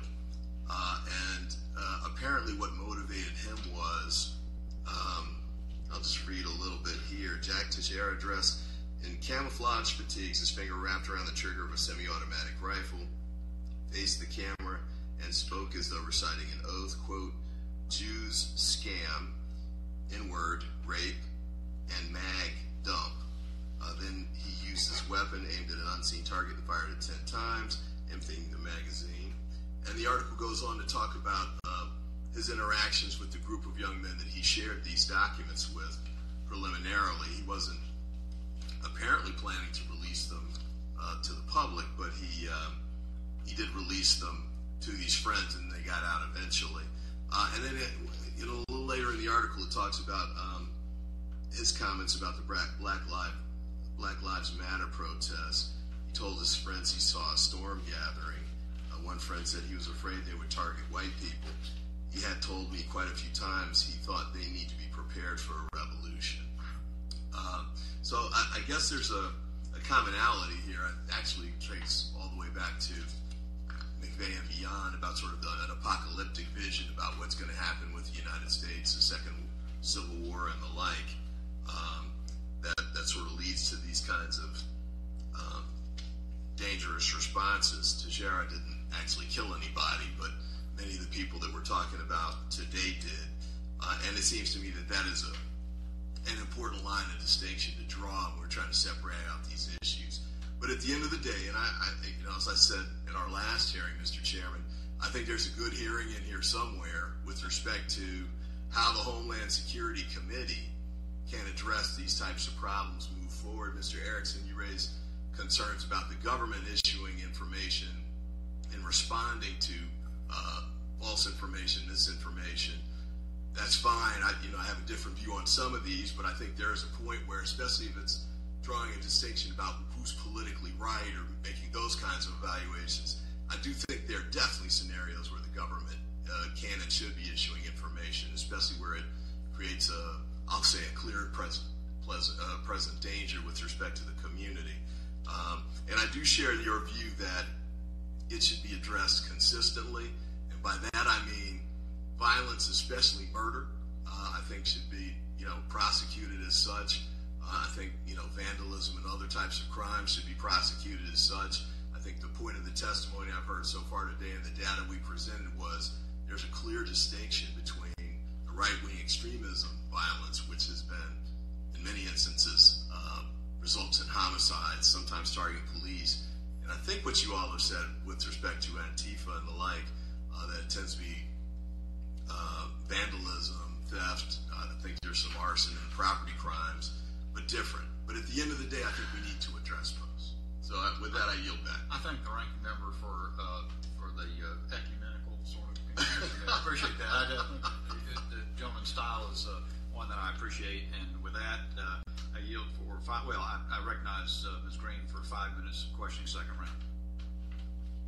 Thank you, Mr. Chairman. Just while we've been sitting in this committee room having this hearing today about left-wing extremism and violence, literally, as we were being gavelled in, we experienced some left-wing extremism of our own on the second floor of this building while we've been in here. The Center for Popular Democracy invaded our office building this afternoon to push their extreme agenda on everything from climate to the debt ceiling. Approximately a dozen were arrested while we were sitting in this hearing room. Thankfully, my staff brought over pictures to share with you all. This happened right here in the rotunda of the Cannon building while we were sitting here in this hearing, having this hearing on left-wing extremism. I mean, you kind of can't even make this up. But George Soros funded it. It's the Open Society that funds this group. Here they are being arrested by Capitol Police. We really appreciate their work. Here they are being loaded into the vans, thankfully. And here's some of their signs that they left here in the Cannon building. I don't know if we call that an insurrection, left-wing extremism, violence. I'm not sure what we call it. But I would like to remind, I'd like to remind everyone that while we're talking about white supremacy, Ms. Spittleneck, you were talking about white supremacy. It's Spitalnik. Oh, I apologize, Spitalnik.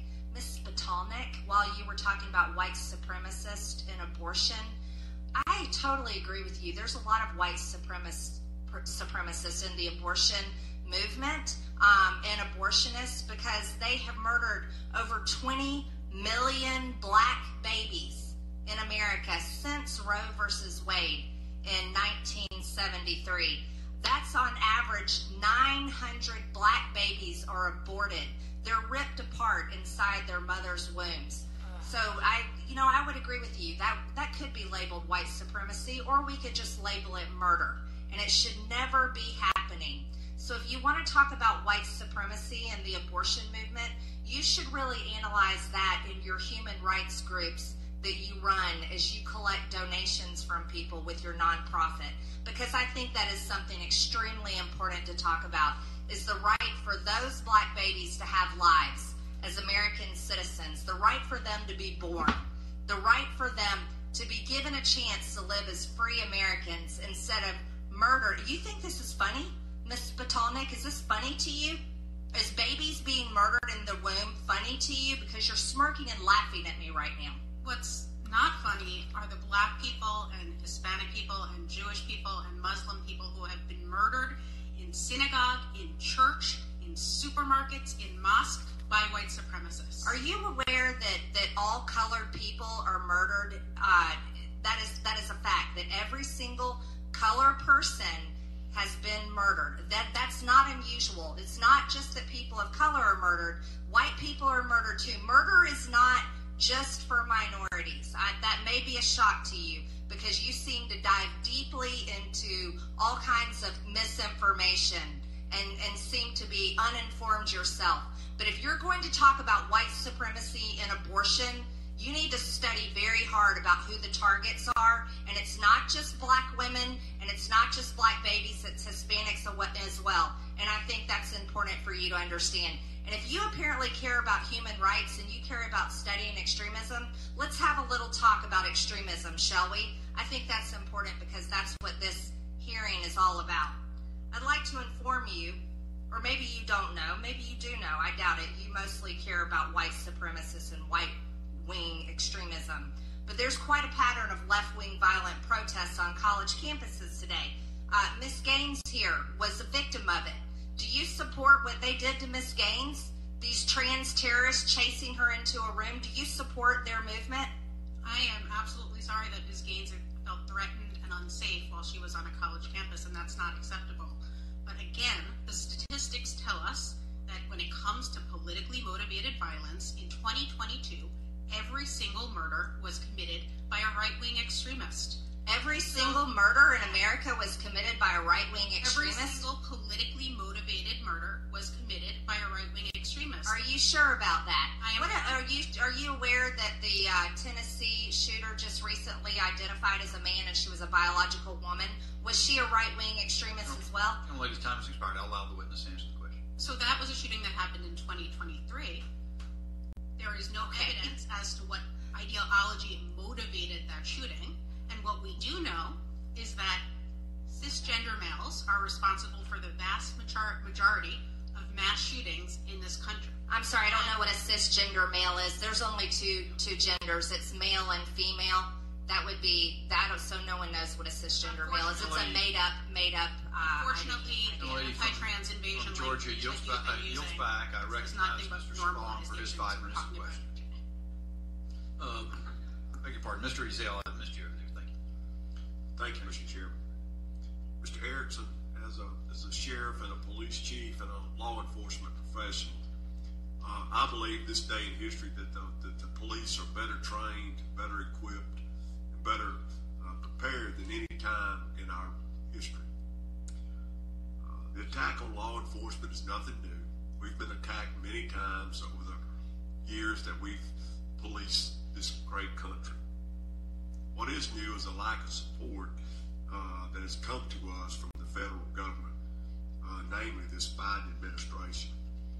Law enforcement officers work many long hours to protect their communities, and it's been very disheartening to see what has come out of Washington over the last several years and the major cities in this country. This should be concerning to all Americans. Could you speak some of these effects, how they've affected the ability to recruit and retain police officers? Yeah, absolutely, and everything you've said is correct. I've said it before, I think we're facing a generational crisis in recruiting and retention, and not just major cities in this country, but communities of all sizes are having a more and more difficult time getting qualified young folks to enter into the profession. And there's a lot of reasons why, and in no small measure, it has to do with the negative atmosphere that's been born out of this more modern incarnation of the anti-police movement. There have been anti-police movements over decades and decades, but the modern movement began probably 7-8 years ago, and it's had a debilitating effect on recruiting and retention, and you can understand why. But compounding that, you have the problem with a lack of support throughout the arc of the criminal justice system. Law enforcement is only the first part of that justice system, and so you can arrest all the people you want. If prosecutors aren't going to charge them and they're going to be let out, that has a demoralizing effect on the profession. And again, it's sort of a self-fulfilling cycle where it keeps feeding into itself. So it's a huge problem. I think we need to change the tone and the rhetoric about how we describe law enforcement across the board. I think we need to universally support and uphold the work that they're doing and make sure that they're funded and resourced appropriately. Thank you very much. And we can all agree on that, our law enforcement needs continually updated training. This is a very complex time that we're living in. Law enforcement is being required to do more than we've ever been asked in my 42-year history as a law enforcement officer.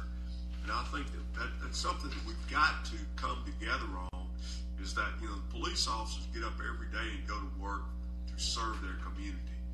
They work long hours. They get tired just like everybody else. But, you know, during some of these protests and some of the things that we've seen around the country, you know, police are baited, they're pushed, and sometimes it's not very easy to respond in what people would think is a normal manner if you feel your life is threatened. So, you know, what I'm just want everybody to understand is that law enforcement in this country is here for everybody in this room. And what I will say about some of these extremists on both sides, they need to be put in prison. They need to be left in prison so they won't be out here terrorizing the good citizens, the taxpayers, and the hardworking people of this community. And I think we can come to some sort of understanding on both sides about enforcing the law, charging people, giving them a trial, getting it done so that we can better protect society. And again, Ms. Gaines, I'd like to commend you for your bravery. And I want to thank all the witnesses for being here today. And, you know, let's figure this thing out. Let's get something done. And, Mr. Chairman, I yield back. What if the gentleman would yield to me individually before yielding back the balance of the remaining minutes? Yes, I do. I yield back to that, Chairman. Thank you, sir. And first thing, without objection, Ms. Green will submit for the record the 4 photographs of the events she indicated were recorded earlier today in this building with the arrests of people who were intruders or protesters or whatever. Ms. Gaines, the 30 seconds we've got left, I think I'll focus on you. We see sort of the nature of the dialogue in politics that we're having right here.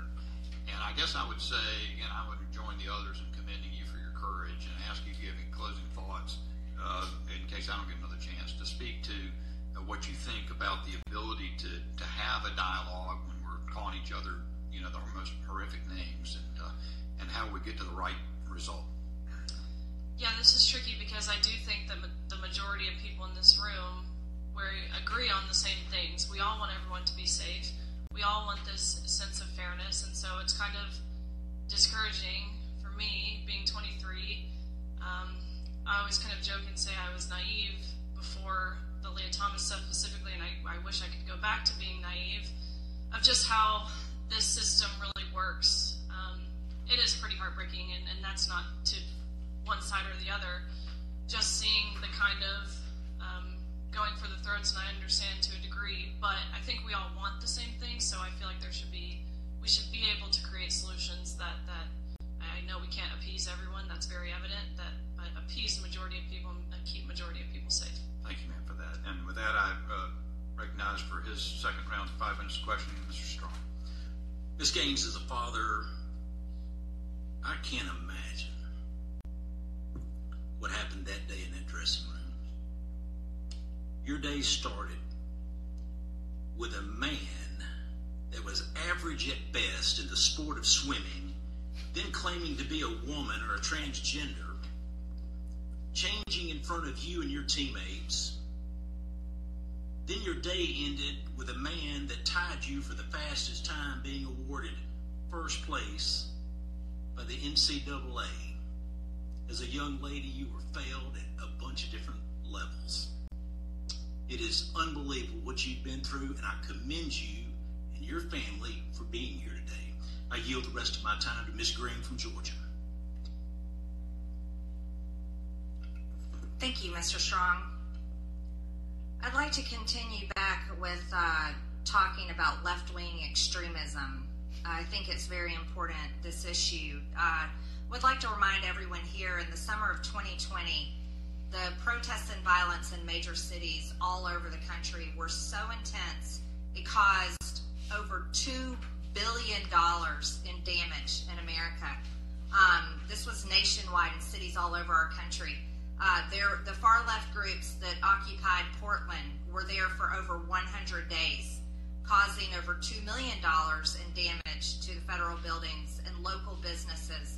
Seattle, protesters claimed several blocks, literally took it over, in a neighborhood that they called Capitol Hill Autonomous Zones, or CHAZ, which is something that no one can comprehend.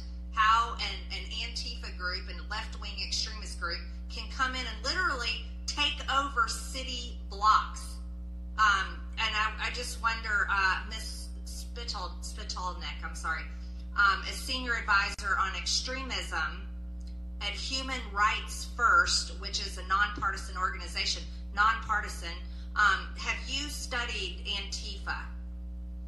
No, I have not studied Antifa, but I am aware of the research that those who do study extremism across the spectrum has done that tells us that while, yes, on the left, there is oftentimes, to the extent left-wing violence exists, it tends to be focused on property damage and other acts along those lines, whereas on the right, for the most part, the violence tends to be manifesting in the sort of deadly mass acts of violence that we've been talking about here today.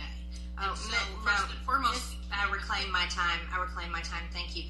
You're with a nonpartisan organization, nonprofit, which means you raise money in a nonpartisan fashion for extremism and human rights. And so you don't consider property damage for the American people. By the way, I'm a business owner. It's really hard to run a business, especially if the entire neighborhoods and area get set on fire night after night. The police officers are attacked. They're attacking federal courthouses and making the entire community literally unlivable. It's hard to have customers come in your store, especially when you own a store or maybe you have a Wendy's franchise that gets burned to the ground. So you don't consider that worth studying, the property damage and all of the violence that happens to the American people? I would think that you consider that something worth studying and caring about, especially in a nonpartisan organization. And absolutely, there is left-wing violence that does exist in certain ways. But the point that I am making is that we cannot draw false equivalencies between property damage and the death of people by mass shooters who are targeting them based on their race, their religion, or other characteristics. Well, what about their job or their profession, like being a police officer? We could talk about the city of Atlanta.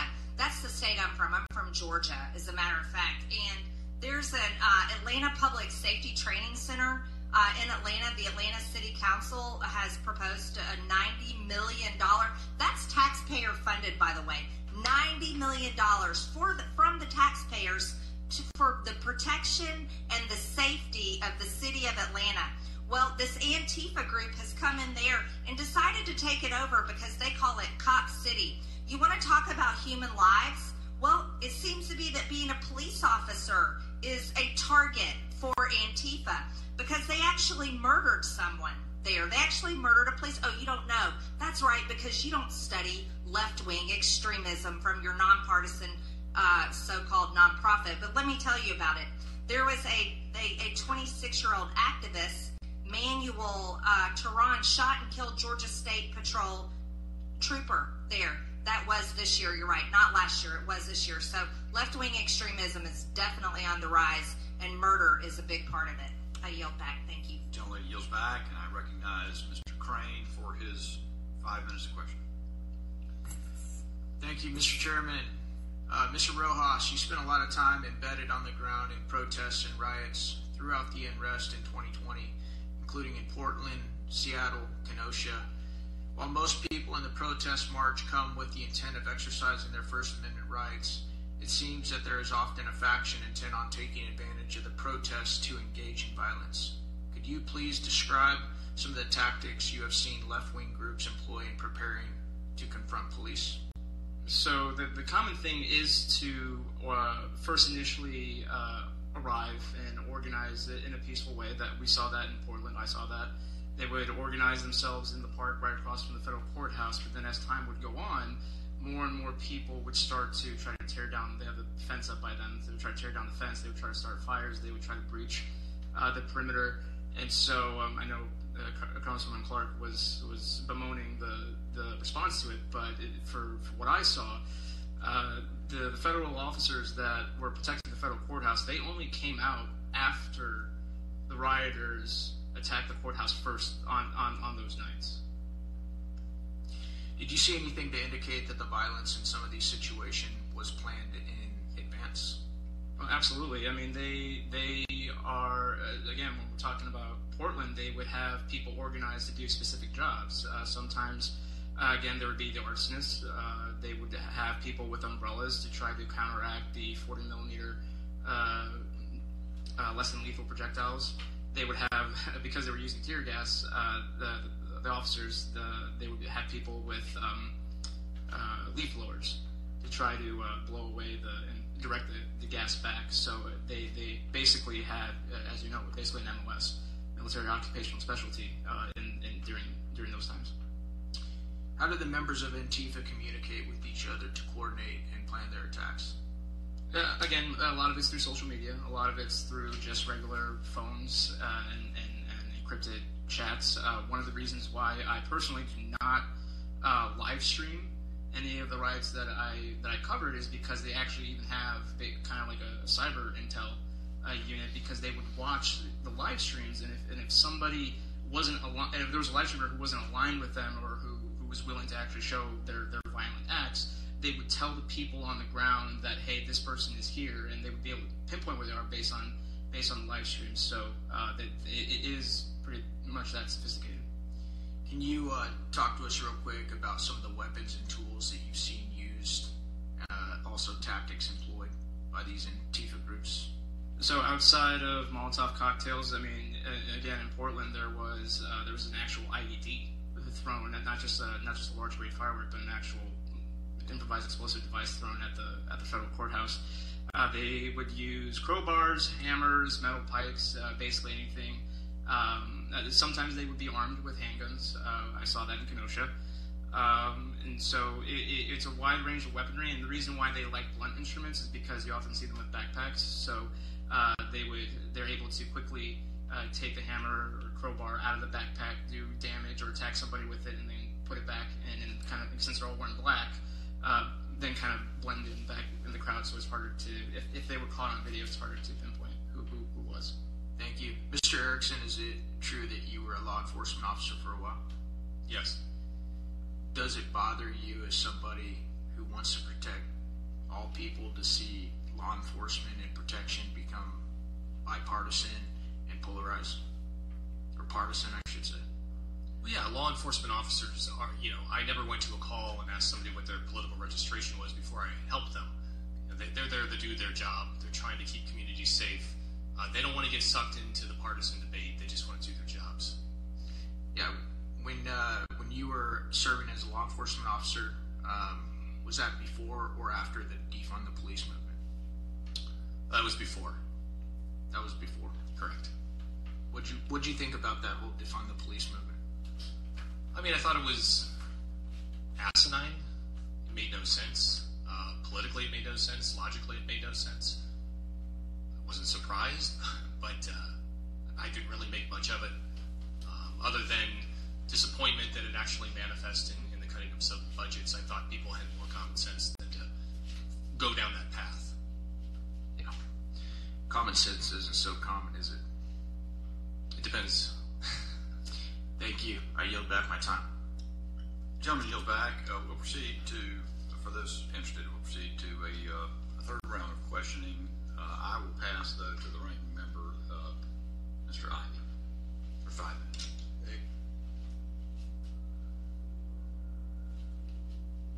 There were some comments about law enforcement, and I guess the theory is that police departments across the country are having trouble hiring because of defund arguments and difficult environment and the like. We had another hearing in the same hearing room this morning, and the chief from I believe it was Odessa, Texas, came in, and consistent with what other members of law enforcement have said, the primary focus of what he talked about was pay. His point was they're in the area where he lives, they have oil and gas fields. You can start working for oil and gas, and a young individual can work his way up to making $100,000 in relatively short period of time. Whereas at the police department, he said that you have to be 21 to be hired, and so a lot of these young men take jobs right after high school, and so by the time they're old enough to be hired by the police, it's too late. They've already gone into other fields, and they pay a lot less than these young men can earn in the law enforcement profession. So he also noted that when somebody asked about defund the police, he pointed out that that was never an issue where he is. It's just unrealistic. He said they had strong support from the community and the prosecutors. So, I do want to be careful about sort of trying to make this a unanimous point across the country. There are lots of places in the country where people are having trouble hiring police for the same reason people are having trouble hiring in other professions. It's sometimes it's the money, sometimes it's the nature of the work, but it's not because, not universally at least for sure, of some kind of defund the police movement. I did want to point out too, and we talked a lot about defund the police, but my Republican colleagues are talking a lot about defunding the police, but they're the ones sponsoring legislation to not just defund the ATF, but eliminate it entirely.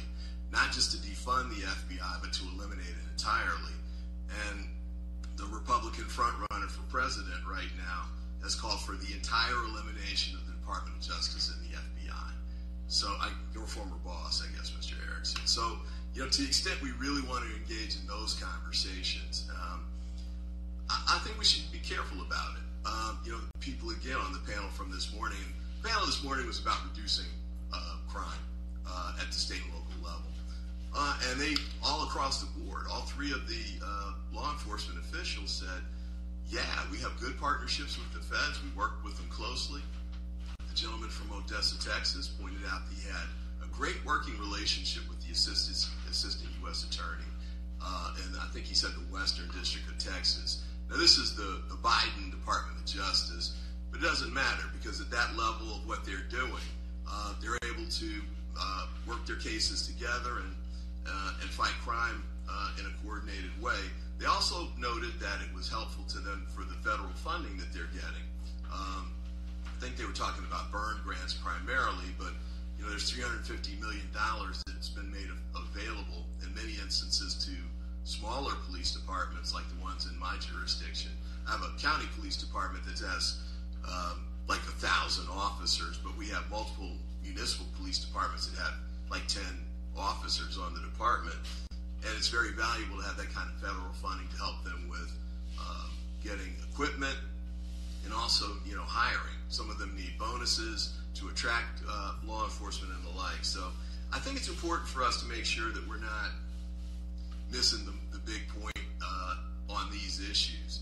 And with respect to, again, this topic, and Ms. Gaines, I think your testimony, I think there's definitely a hearing waiting for you. I sit on the Judiciary Committee. That's probably where it should be because the issues you're raising tend to be addressed by those types of laws that fall in the jurisdiction of that committee. So maybe you'll pass that along to Mr. Jordan and you'll have a hearing to that effect. But to the other issues, I think it's pretty clear that, yes, it's clear that we have violent extremism in the United States. There are ideological roots for that we need to address. And I think that to some extent, it's on the left. It's sort of a different set of roots to those problems. But clearly the ones on the right, we can tell what those issues are. And, Ms. Potomac has talked about those, and I think we need to try and address those quickly so we don't have other big major shootings, or we try and address them as quickly as we can. And I yield back. I thank the ranking member for yielding back, and I'll recognize myself for 5 minutes and use it as the opportunity to say, I think the original event that inspired this hearing on left-wing violence was the Antifa attack on the police facility in development in Atlanta. And because for me it was so out of nowhere kind of. I mean, we've gotten accustomed to seeing this in certain parts of the country, but it's showing up other places. Maybe it's been my own narrow horizon. I've seen that it's been everywhere.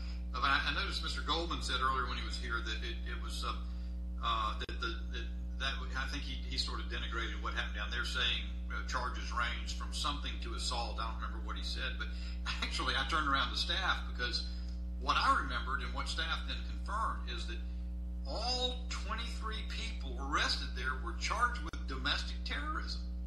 They got domestic terror charges. That's a pretty big deal. That either means somebody's overcharging or I think more likely, given the stuff that we saw, Molotov cocktails and stuff like that, this is crazy stuff. And again, I don't think, and I appreciate Mr. Ivey, some of the comments you've had, but the tenor, of course, a number of comments on the other side, people outraged that we're looking at this, and you can always question about whether it's worth a hearing or not, but it doesn't denigrate the idea, Mr. Crane, to your point, that there's this crazy white supremacy sort of motivated violence out there that has cost lives. I don't denigrate that in any respect. I do think it's problematic, with all due respect to Ms. Tolnick, to suggest that all conservatives are white supremacists. Hence, they're inspiring that. I mean, by the same token, everybody who is embraces trans ideology sponsored the woman or the person, I don't remember which one, frankly, who in Nashville killed a bunch of people. I don't think, in fact, this whole concept we've heard talked about in various hearings of stochastic terrorism. You heard that phrase? Stochastic terrorism, the idea that if you engage in very normal spectrum debate, advocacy for views, you're somehow inspiring some person down the road to engage in extremist violence. I think that's dangerous to the conception of our free speech and the way we. But let me go to you, Mr. Erickson, for just a second here. It seems to me this fundamental pillar of our democracy is the rule of law. And yet I see, I think about, it's funny, the Trump administration has always taken to task. In fact, Trump himself is called a white supremacist by my colleagues on the other side. And yet they also say it was Trump's Department of Homeland Security that identified right-wing or white supremacist extremists as and I always got to formulate this right, as you say, it's the most lethal domestic terror threat to the homeland, I think is how they put it. But that doesn't ever get credited for some reason. But what do you see the long-term consequences if we can't even have a hearing to examine this type of violence and that, so that the country will be aware of the challenges we face? Well, I mean, I think the long-term implications of a lack of candor in this topic could be very disastrous. I mean, our democracy is predicated upon us being able to discuss difficult issues and do so in a respectful way, acknowledging that there are two sides to a coin, or acknowledging that the spectrum of an issue can be broad and wide. And a lot of what I saw today was, folks mentioning one side of the violence. I think the point of this hearing, and I applaud the majority for doing this, is that we have to acknowledge all sides. And for the past couple of years, there's been scant conversation about left-wing violence coming at least from the federal government. Left-wing violence is not just vandalism. I was in Portland every single night, as Mr. Rosas alluded to. These domestic terrorists were not just destroying the Hatfield federal courthouse, but our federal law enforcement who were in the courthouse were literally attempted to light them on fire and to burn the building down with them in it. It is only at that time that they would leave the building to try and apprehend the people that were doing that. This was not vandalism. This goes far beyond that. So to simply say, well, 22 people died in 2022, and it was all because of right-wing extremism, and to say that means that left-wing extremism is not a problem, that's the problem. That's the problem here that we're facing right now in Congress. We have to talk about this holistically. Would the gentleman yield for a question? I've only got 10 seconds, but yes. Quick question. To him? To you. This is your point about the domestic terrorism charges in Georgia. They were made under state law. There's no federal statute that is domestic terrorism. Would you consider working with me to put together a domestic terrorism bill that we could pass that would apply at the federal level on both sides and would focus primarily on the more serious crimes? Minor stuff could be left at the state level. Yeah. Would you be open to that? Mr. Ivey, I would be willing to work with you on anything. I think you're a great gentleman, and I think that topic is worth consideration. One concern I have, and I think one reason we haven't gotten there is because is for the phenomenon that I see here, which is to the extent the phrase terrorism, or the word terrorism, is used as a tool to smear or paint half of the polity, half of the American people, as though they're somehow complicit in it, is problematic. But to the extent we need tools to get at what actually constitutes terrorism, to stop it, that's something that we ought to be able to cooperate on. Well, just along those lines, I mean, my understanding of this is that part of the definition would be statutory. Yeah. And that usually what happens is there's deference given to whether it's the State Department or another department to make a determination as to which groups would fall into that category. But I'd be willing to work with you on that. As you say, it might be in another committee. We can talk. We can find a way to get it here. Gentlemen, I yield. My time's expired, and then so I think the right thing for me to do now is recognize Mrs. Green of Georgia for her 5 minutes. Thank you so much, Mr. Chairman. I agree with the committee, and I agree with our witnesses that extremism and violence and political murder and all of this is absolutely wrong, no matter what side of the aisle it's on. But I think it's important to inform one of our witnesses today, Ms. Spitalnik, that you need to study your facts more, especially since your group is nonpartisan and your paycheck, I'm sure, is funded by people that donated to your group. That is, again, as you're the senior advisor on extremism at Human Rights First. Actually, there were 25 Americans killed at the hands of Black Lives Matter and Antifa, and we can call them domestic terrorists. I think that's an appropriate word. Antifa was certainly charged with domestic terrorism charges in Georgia, my home state, and rightfully so. And then one of the victims, can we go back to that? Thank you, is Captain David Dorn. Captain David Dorn, and unless Antifa is a white supremacist group, Mr. Rosas, you've done a lot of studying on Antifa. Are they a white supremacist group, Antifa, BLM? Not in the traditional sense, and I say that because a lot of the people that I'm able to see, they are white, and when they do commit acts of vandalism or they've attacked minorities, so I mean, that could be, but I guess with what you're trying to ask, not in the traditional sense. Not in a traditional sense, but most of them are white, and they are attacking minorities. In the neighborhoods and businesses, they terrorize them, yes. Right, minority neighborhoods and businesses, which should be talked about more. I mean, Black Lives Matter raised millions and millions of dollars, and then there are protests that turned into violent riots causing property damage. But to your knowledge, has BLM ever paid any money to rebuild those minority communities that they destroyed? Not to my knowledge. Thank you. Mr. Erickson, do you know of any effort of BLM or Antifa to spend the money that they have to rebuild these communities? I'm not familiar with any of those. Thank you. I think as we're talking about left-wing extremism that continues today, it happened today in this building while we're having this hearing, which is unreal. I think it's important to remember the headlines that seem to be forgotten, because the major focus of Democrats here in this city, the major focus from many people on the left is one day in history, which is January 6th. But I think it's really important to remember all of the violence and arrest and unbelievable threat to human lives. Ms. Spitalnik, remember, you care about human lives. These headlines right here talk about human lives. Human lives are important to you. Is that correct, Ms. Spitalnik? That is correct, which is, again, why we need to be clear-eyed about the threat, while not ignoring the fact that left-wing violence exists, as you point out, but recognizing that when it comes to politically motivated violence, all of the statistics, including from Trump's own Department of Homeland Security, says white supremacist and other far-right extremism is the most persistent and lethal threat. Right, so what we established today is white supremacist and abortion is the most lethal threat to black babies, with over 20 million being murdered in the womb. 900 a day. I reclaim my time, Ms. Spitalnik. I reclaim my time, thank you. But what you can see here is 47 arrested, 59 officers injured, 5 officers hurt, violent BLM protests in New York, leaving 2 New York police cops injured, 11 arrested, Portland officers injured, New York Police Department chief injured while making arrests, more than 700 officers injured.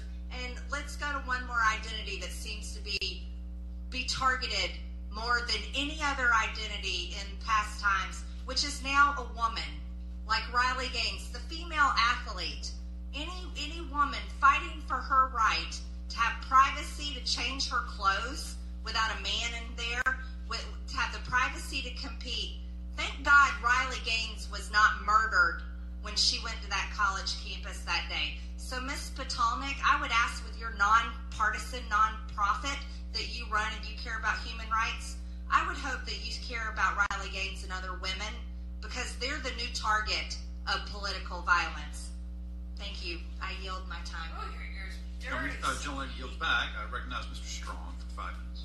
Mr. Chairman, I have no further questions. I've stayed at this committee hearing out of respect of what Ms. Gaines has gone through in an effort to fairly compete in sports as a female athlete. Gentleman yields back. At this time, I recognize Mr. Crane for 5 minutes. Thank you, Mr. Chairman. Mr. Rojas, I noticed that you wanted to respond to something that one of my colleagues said about you a little while ago. I'd like to give you time to go ahead and do that. Yeah, thank you, Congressman. Well, I think it's funny to be lectured by an heir to the Levi Strauss Corporation, and honestly, that's probably why he doesn't consider property damage to be that big of a deal, because not only does he have that, but he also has what some would describe an impossibly good stock portfolio. But what I can tell you is that in these riots that happened 3 years ago, they, yes, big corporations did suffer damage and looting, such as Target, that would happen in Minneapolis. But a lot of the businesses, they were small businesses.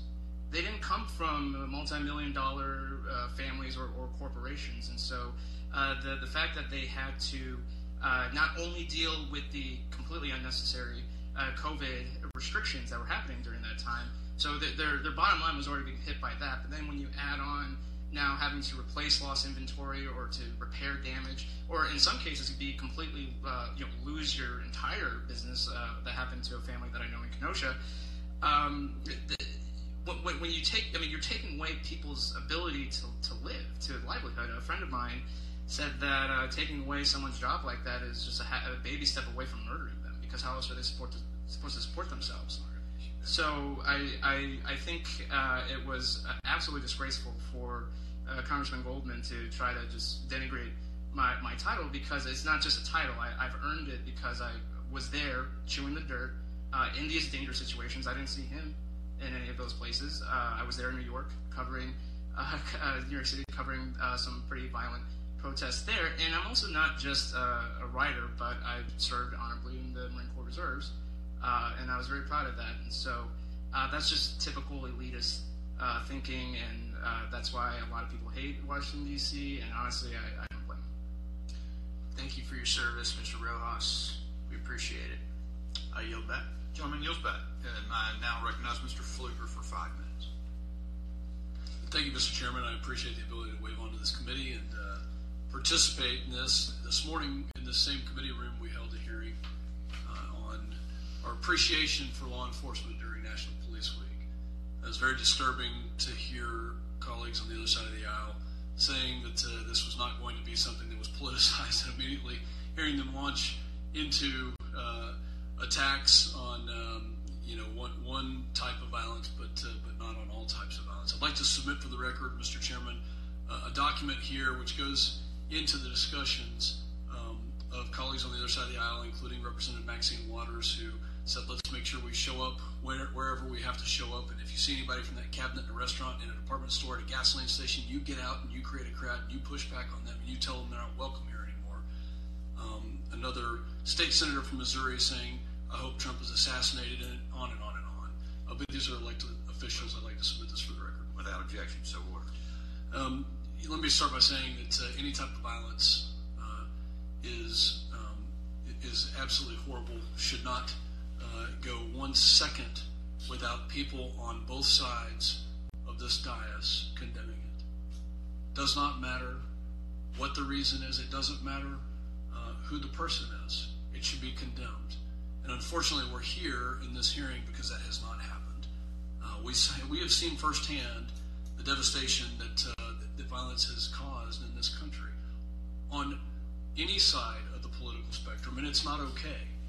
But specifically, I've been disappointed to not see left-wing extremist groups who have not been condemned by my colleagues on the other side of the aisle in some cases. And instead of prosecuting or holding violent criminals and individuals accountable, some within our society have made excuses for this, and it's unacceptable. And I want to say to our witnesses, thank you for being here, for standing up and showing us your courage. I'd like to focus a couple of questions and ask Ms. Gaines to respond. You know, the evening that the attack on you happened, I mean, I think the whole country thought, how is this possible? You've had the courage to speak out on an issue that is very personal to you. I have 3 daughters, and to think about the issue that you're talking about and standing up for what you believe in, the freedom of speech, the First Amendment protects your ability to do that. And yet, San Francisco State University President Lynn Mahoney wrote a letter sympathizing those who attacked you. And I can't imagine how that has made you feel. I know how it's made me feel. No, it's we've used the term domestic terrorists a lot in this hearing, and that's constantly something I get called by these same left-leaning protesters who, again, for simply saying women deserve fairness, we deserve safety, and we deserve privacy, and we deserve respect. And I get called a domestic terrorist all the time. So this term for me, maybe I have a skewed perception of what it means.